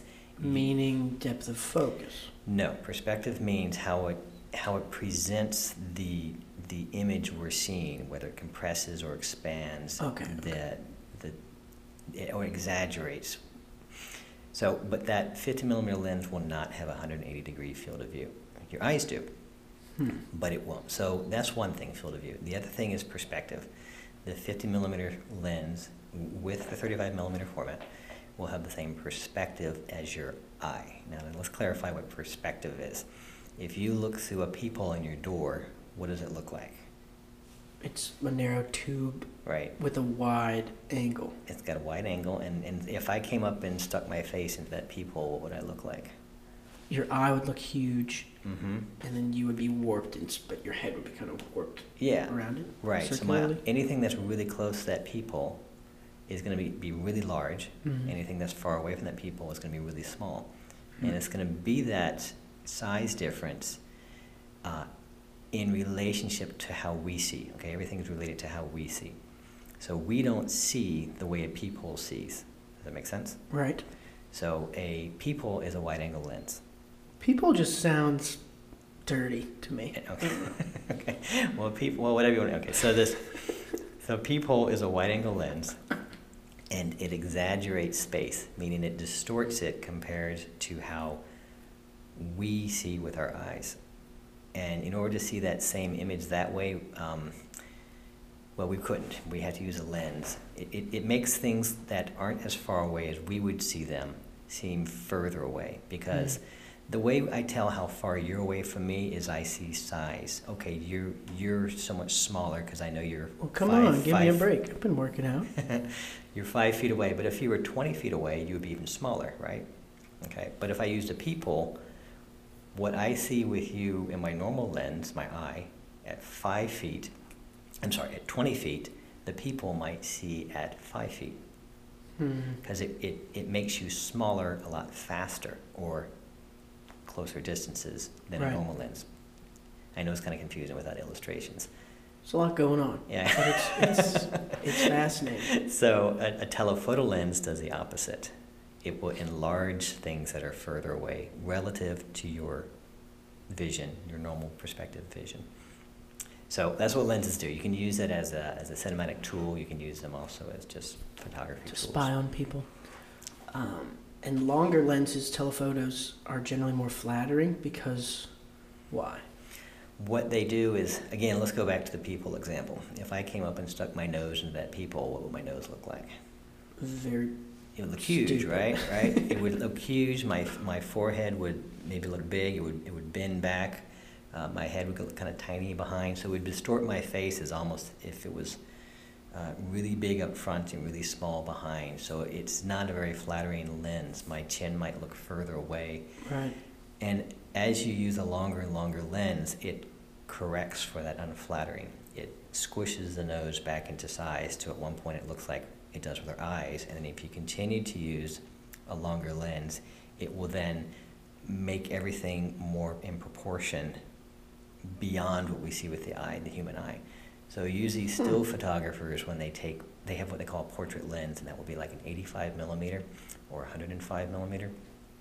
Those are like their portrait lenses because it compresses space and it will make people look more flattering because their noses aren't as big, their chins are more in proportion with their face.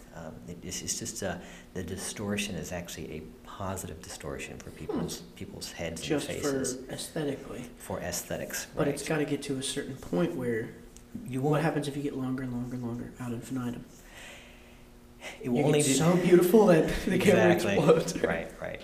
It has a limited effect. At some point, it doesn't do it. It'll distort in like a convex way, I guess. No, that's a good question. I've never seen it go so far that it causes someone to look strange in the opposite direction. I haven't seen that. Interesting. Yeah, I love using long lenses. That's kind of not until I got to film school did I really get to experiment with those. And it's so cool with the depth of field. You know, the background's all blurry. It Sure. just kind of makes you pop. And it's really cool. Let's see, what else we got here? You got the syllabus in front of you. You just I got a couple questions. I thought you were gonna laugh a little harder at using lava as a key light. I think that's a great idea. It would Use whatever you can as a key light. No, you should. You should be creative because you never know what someone else has tried or hasn't tried, and you never know what's going to work. So go ahead and Just try. lava is a little dangerous to have near your. Well, I imagine at night lava's pretty bright, so you might be able to use it as a light. If you think some of those great photographs you see of lava at night. Yeah. So. Okay, good for you. We got I mean, think about bold it. creator. Right. Imagine. It's a huge light source because it's so much lava. Depends on how much lava you're around, I guess. I don't think. I think if lava were 10 feet away, we'd be being burned alive. Well, I wouldn't get too close to it, but it would be such an original light source. Interesting. Yeah, and you'd be like, wow. Because it does look so cool. Just lava. Just It does. It's moving, so the light shape is always moving. It's got chunks of stuff on top of it. It's large. It could be kind of interesting. It would certainly be an interesting light source. What I always think looks awesome is aquariums. Whenever you do a scene with a big fish tank next to you, that is the most beautiful. With the light shining through the surface, so yeah, you have so the you're waves underneath, kind of. Yeah, shining through. Oh, so cool. Always looks great. Any particular productions you've been on with dangerous, kind of scary things? Maybe you did like a stunt, or I want to hear about something that's gone wrong. Just somebody broke their arm, or even if you heard stories. I mean, Jackie Chan used to did he break his leg during. I've never done a martial arts Jackie film. Chan film? Okay. So. I got hit in the face with a crowbar once. Ouch. Yeah. Don't use a real crowbar just to get that realistic look. Use the fake one. Don't cut corners in safety, please. Oh Don't do God, that. yeah, seriously. It's just not worth it. No. I also I'm a little more stupid and less cautious than you are, I guess, but I've had plenty of dangerous run-ins on sets. This one's not so dangerous, but I didn't realize you could use fake cigarettes. It didn't occur to me to do that. And so we did a film called Lose Your Cool, and it had me smoking cigarettes just to get that kind of badass kind of guys. And you do it all day long, and suddenly your throat's like... And I never smoked cigarettes. And what got me going was the buzz. Because I'd smoked like 22 cigarettes, and here's a guy who never does that, and I was just... So that was kind of both dangerous and funny. We did a short where we had a little girl, 10 years old, sucking on lollipops. and the sugar crash she had, and we didn't even think about it. You know, she's Right. gonna have this thing in her mouth all day long. Yeah. So we should have gotten sugar-free lollipops instead. But So she got really wacky and then just got exhausted. yeah, 3 o'clock, 4 o'clock. She was like, "Mom, I want to go home." But she was a real trooper, and she stuck with the rest Stay of the away from production. kids and animals, right? Yeah, they're unpredictable. Correct. I was on one film, and the director, I went to his house, and he's telling me about how, okay, I'm going to put my cat in the film. I said, "Oh, really?" He said, "Oh, yes, well trained." I said, "Great. Let's get the cat and put it on that chair over there." And his wife calls his wife over and says, "Put the cat in the chair." She puts the cat in the chair. The cat hops off the chair. I "Put it back on." Cat hops off the chair. Now it's had 30 people, with giant spotlights. The cat did not show up on set, luckily. Because you go, "Oh, my cat's so well behaved," and then you put it, like you said, in front of 30 people with junk being moved all around, things clanging and banging, and strangers, and then your animal's freaking out, and it's just like, Makes Same with sense. kids too. They seem perfect, and then I think people forget how long a shoot can be. A child may be great for 15 minutes, but you've got 4 hours left to go. So what do you do? So it can be really tricky. So have you never been on any nightmare, meltdown kind of sets? Everything's just gone perfectly for you your whole life? I mean, sets can be hard, especially when the hours get long, and things can get stressful. But usually it's just people being grumpy for the most part. You ever have any actors go just super melodrama, start screaming at people? I've never seen the Christian Bale type thing happen. What was that? What was the story behind that? I believe the cinematographer walked into his eye line. So, so he was doing a scene. A particularly demanding, kind of tricky... For the Terminator movie, exactly. You have to understand how important this He movie was in Terminator? It was the one that he blew up on, yeah.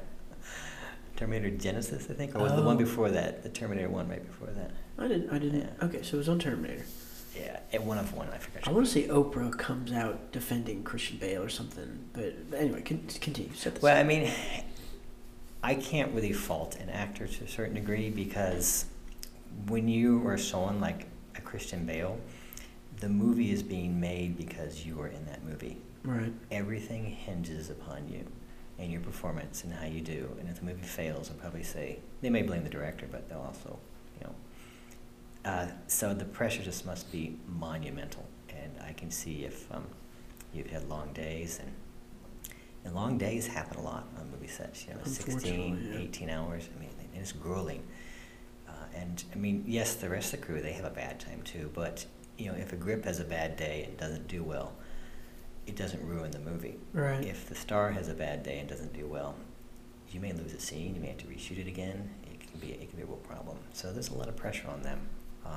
So this poor cinematographer walked in front of his eye line and threw his concentration off, because he was looking somewhere, was focusing on the scene, and this dude walks in front of his What the hell are you doing? I just screamed at him for 10 minutes. And of course, he was wired with a lopeless mic, and the sound guy said, "Oh, I'm just going to keep on recording." Smart, very smart. I want to say the things he yelled were just just so silly. Like, this stupid idiot. Like, I think he was... He had reached a breaking point. The straw that broke the camel's back. And sometimes, not to blame it all on the director, but the director has to go, or even the producer. They have to be managers, and managers of that business. That business is making that movie, and it's like, okay, we've got some personnel problems going on here. Our key salesperson is having trouble. Let's take 5. Yeah. Sit down and get them. So I just heard a story about how for Jaws they hired a girlfriend for Steven Spielberg, because he was getting so stressed out and freaked out towards the end that they brought him like a comfort woman. Wouldn't surprise me. Really? Well, yeah. Not at all. Back in the 70s? God, I can't. I had a friend that worked on with Oliver Stone, and Oliver Stone is just a machine. There's some directors that just literally require 4 hours of sleep at night, and he said they would shoot 12. This was on JFK when it shot in New Orleans here many years ago. My thesis film shot in the same courtroom. There you go. They shot that. Super. And you can thank them for the nicer looking courtroom, because they redid it and just kept it that way, Mm-hmm. right?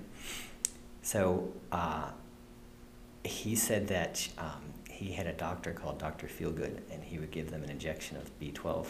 I assume it was just B12. Right. But if they're 70s B12. this is in the 90s, early 90s. Okay. So, and it was Oliver Stone's personal doctor, and this is so funny because Hitler had a personal doctor that used to shoot him up with stuff to get Hitler? him. Oh yeah, it's a fascinating story. Yeah. Huh.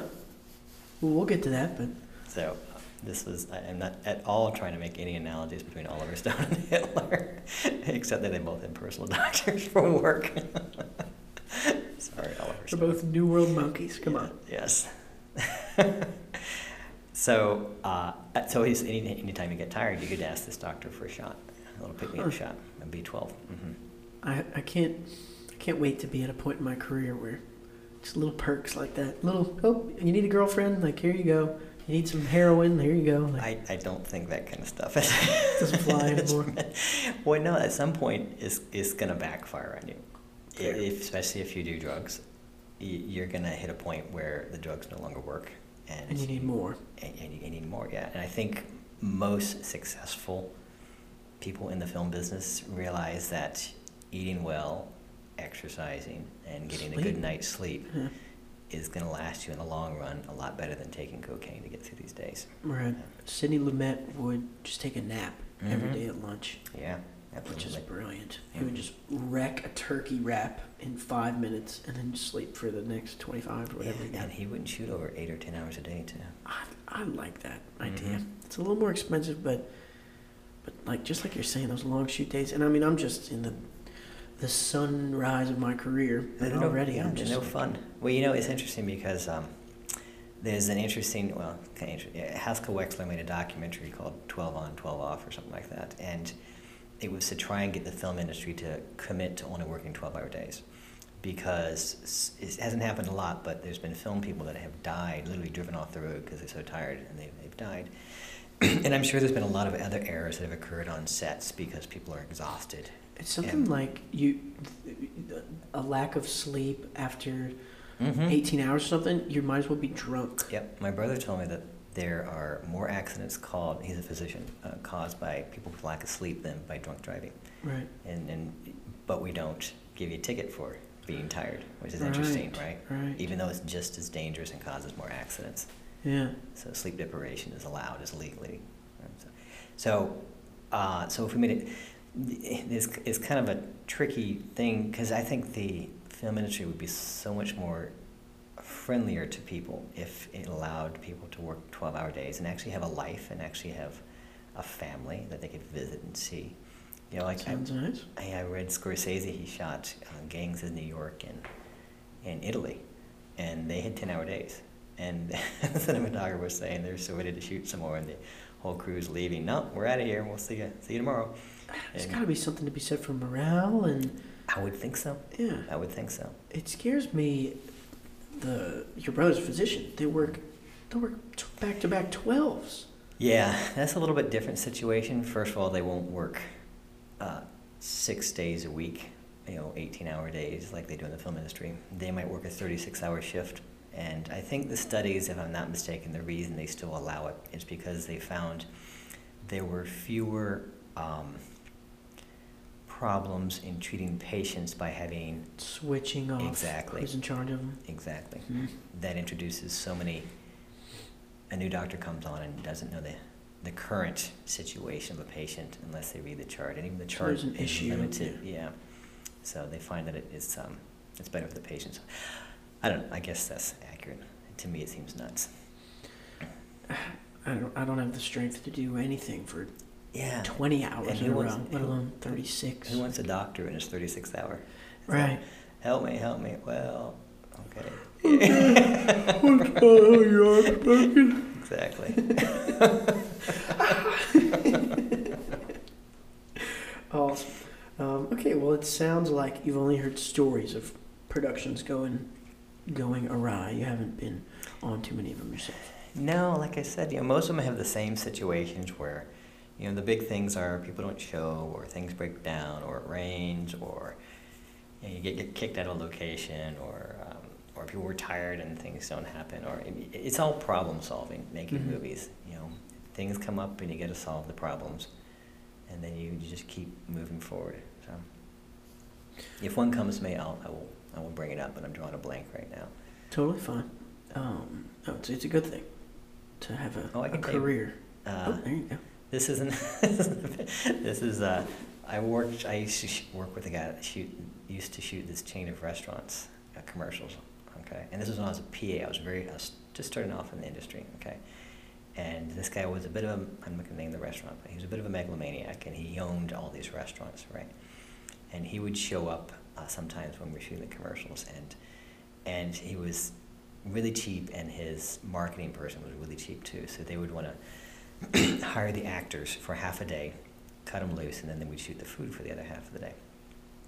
Well, we shot the actors and cut them loose, and then the owner comes up and wants to know, and so he looks over the script and he says, "No, we need to say this line also for the restaurant," and all the actors are gone.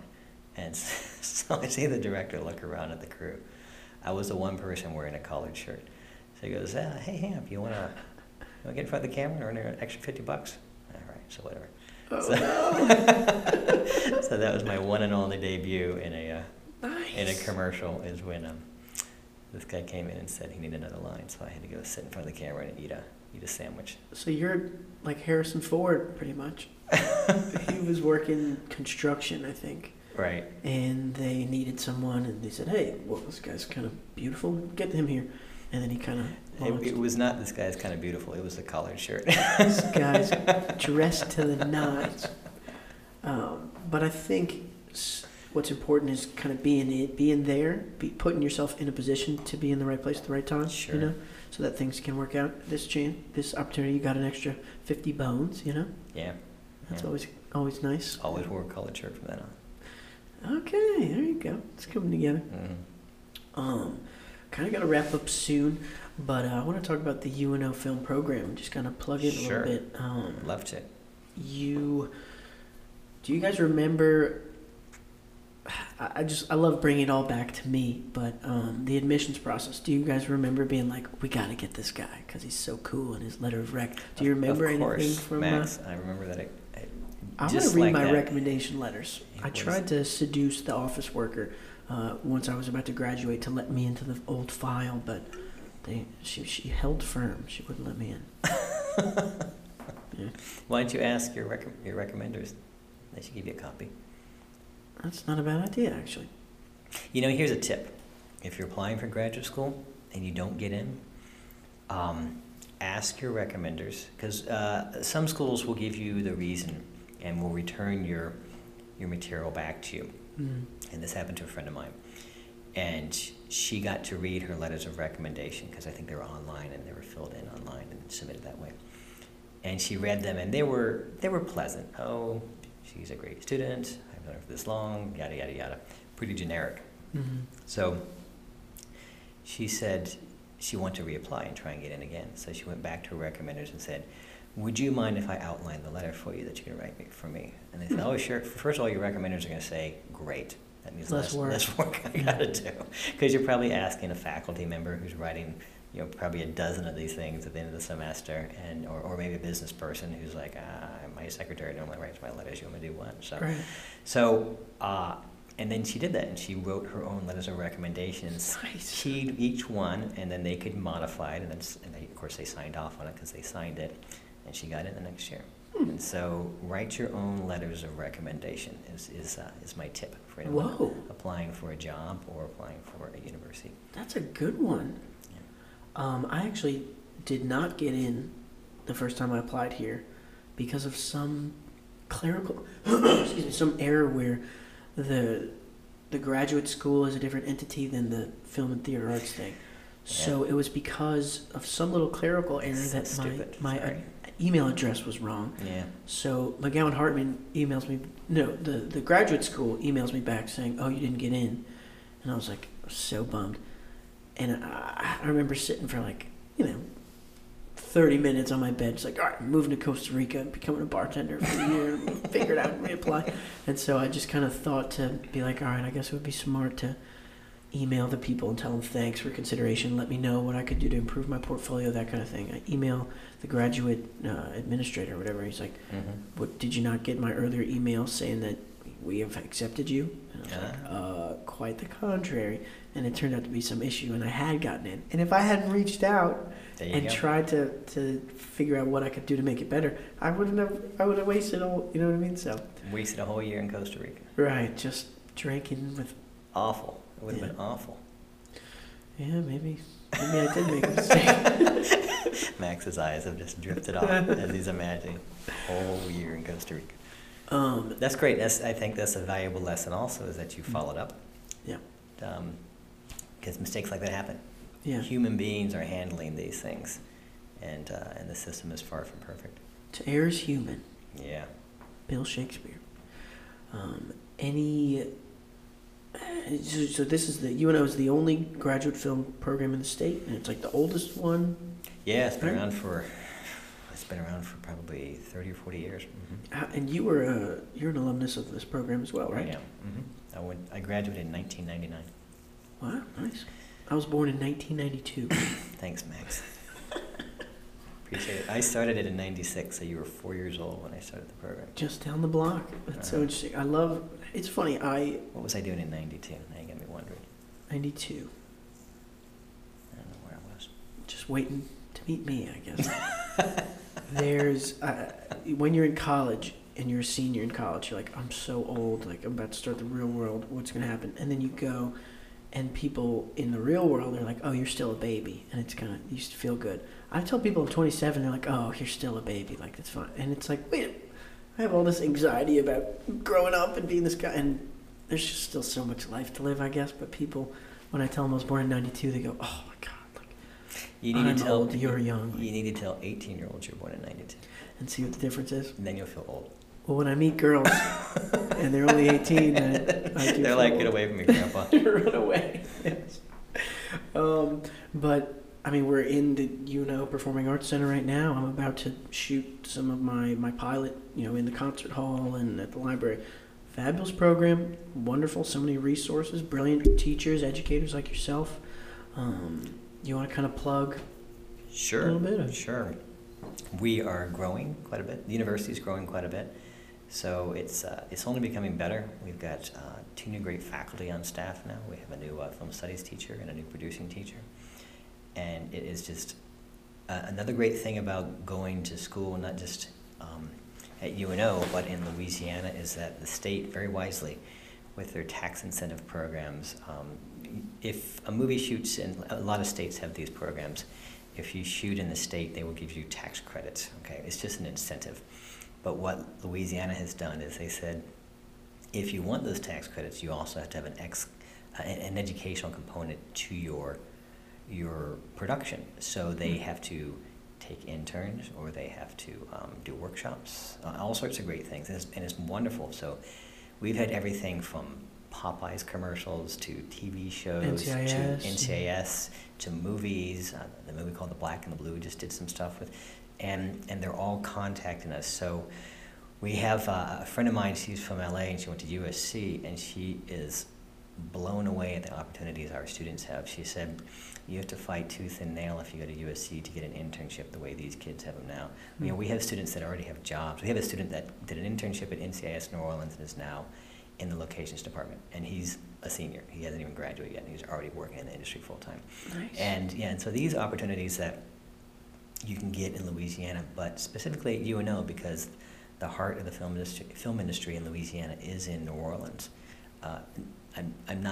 I don't think I'm making up numbers there, because it's true, because New Orleans represents so much of the character that people want to capture, with the look of the houses and the streets and the city and the people and just the food, the vegetation, the culture, all that sort of thing is kind of why they come to Louisiana to shoot, not just for the tax incentives, but they want that sort of look.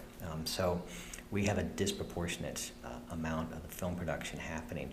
There are 3 or 4 film studios in the New Orleans area, and there's productions going on all over the place. And so it's really, in my opinion, it's a great time to go into the film industry here in New Orleans and at UNO, because And the program's really strong too.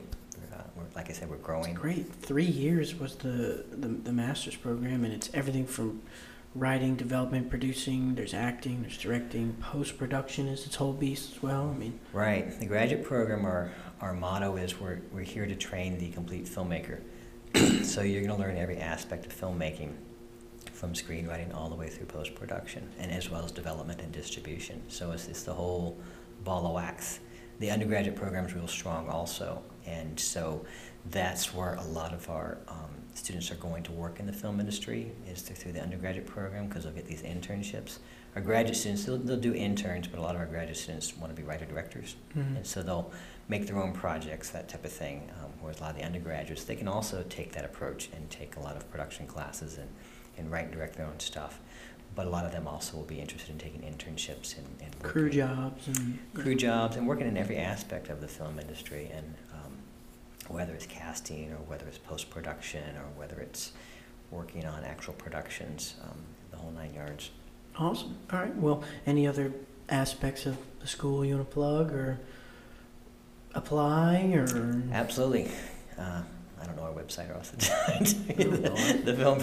We just merged with the School of the Edit Arts. that part out. So I don't know. But obviously we're at uno.edu, and we're the film program, so we're still listed as film and theater. But yeah. So.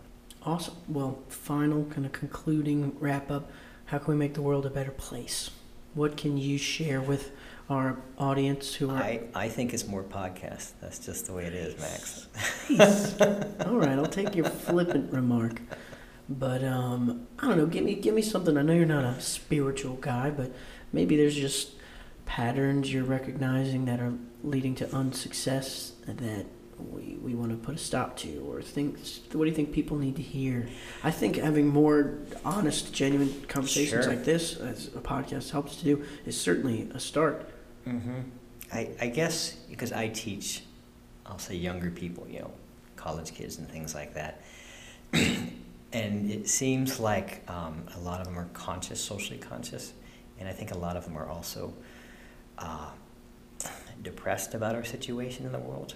And I would encourage them to realize that the world is in a great situation now. I know we have things like climate change, and we have things like problems all over the planet as a loss of environment and species and things of those natures. But we got it pretty good. On the flip side, we have it amazingly well, and I think that's sometimes forgotten in the conversation, where we have the tendency to focus on the negativity and don't realize what an amazing planet or a world we live in today, and how there aren't world wars, there aren't the massive diseases wiping out people, that so many things have been treated, and we're so fortunate to have, even if you just go back 100 years ago, polio. Well, think about it, in 1917, the Spanish flu, I think, wiped out 20 million people. Jeez. That wouldn't happen today. And so we're very, very fortunate to live when we do right now. And so cheer up, don't worry. Cheer up. Yeah, take a moment every day and just appreciate all the blessings that are going on, right? Yeah, absolutely. I like that. Yeah. I'm going to say, I think we could benefit from a little more creativity.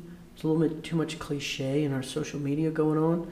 So I would say all the kind of standard selfie, like group pictures, you can change your angle. Something that I help when you take a group shot. Try just taking it from your waist or from your chest, instead of that kind of standard eye level kind of thing. You can mix it up. You can. There you go. Talking like a filmmaker. Yeah, just try a different angle. Yeah, don't do the same old tired, storied, boring stuff. Mix it up a little bit. All right, Hamp. Well, unless you want to shout out your mom or anything else you want to drive traffic towards, that's going to complete today's episode. No, just visit us at uno.edu. Certainly. So, and Max, this was fun. I had trepidation coming into this. I was like, 2 hours of this. What the hell? I'm just going to stare at this guy this morning. No, it's fun, man. And you've been such a shining guide and mentor to me, and I appreciate it in the past and look forward to more of it in the future. So, by the way, I enjoyed you in Zach's film that too early. Oh, God. All right, we gotta go. Bye, everybody. I'm just kidding. We should plug that Run It Back by Zach Hennessy, featuring Max Fisk as Johnny Danger. Coming soon.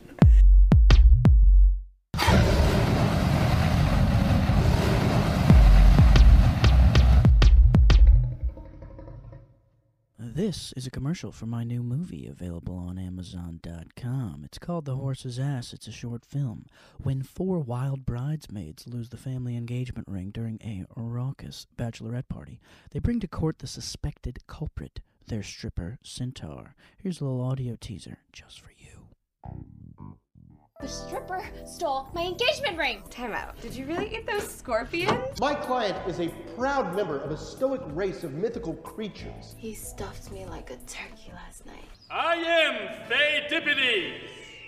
Let the record show that he is a total dick. Are you sure you passed the bar? I have never passed out. Not at the bar, not ever. Pagan whores. Pagan whores, Your Honor. The defense calls Jean Latifah. I drove them to a ladies' establishment called Floppy Richards. I accidentally touched her booby area. Fuck you! Yeah, I pulled that tasty little wallaby out of the sea turtle tank. It's very true what they say about horses. Huge. We centaurs live by a code. Our gold must be earned, our women powerful. And preferably with massive breasts. Testicles, I consent. But you give it all up to become a mythical slutbag. Objection, Your Honor. If that sounds like it might float your boat, give a little click-see on that link in the podcast description.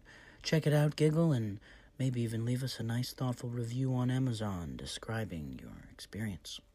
Bless you, my child.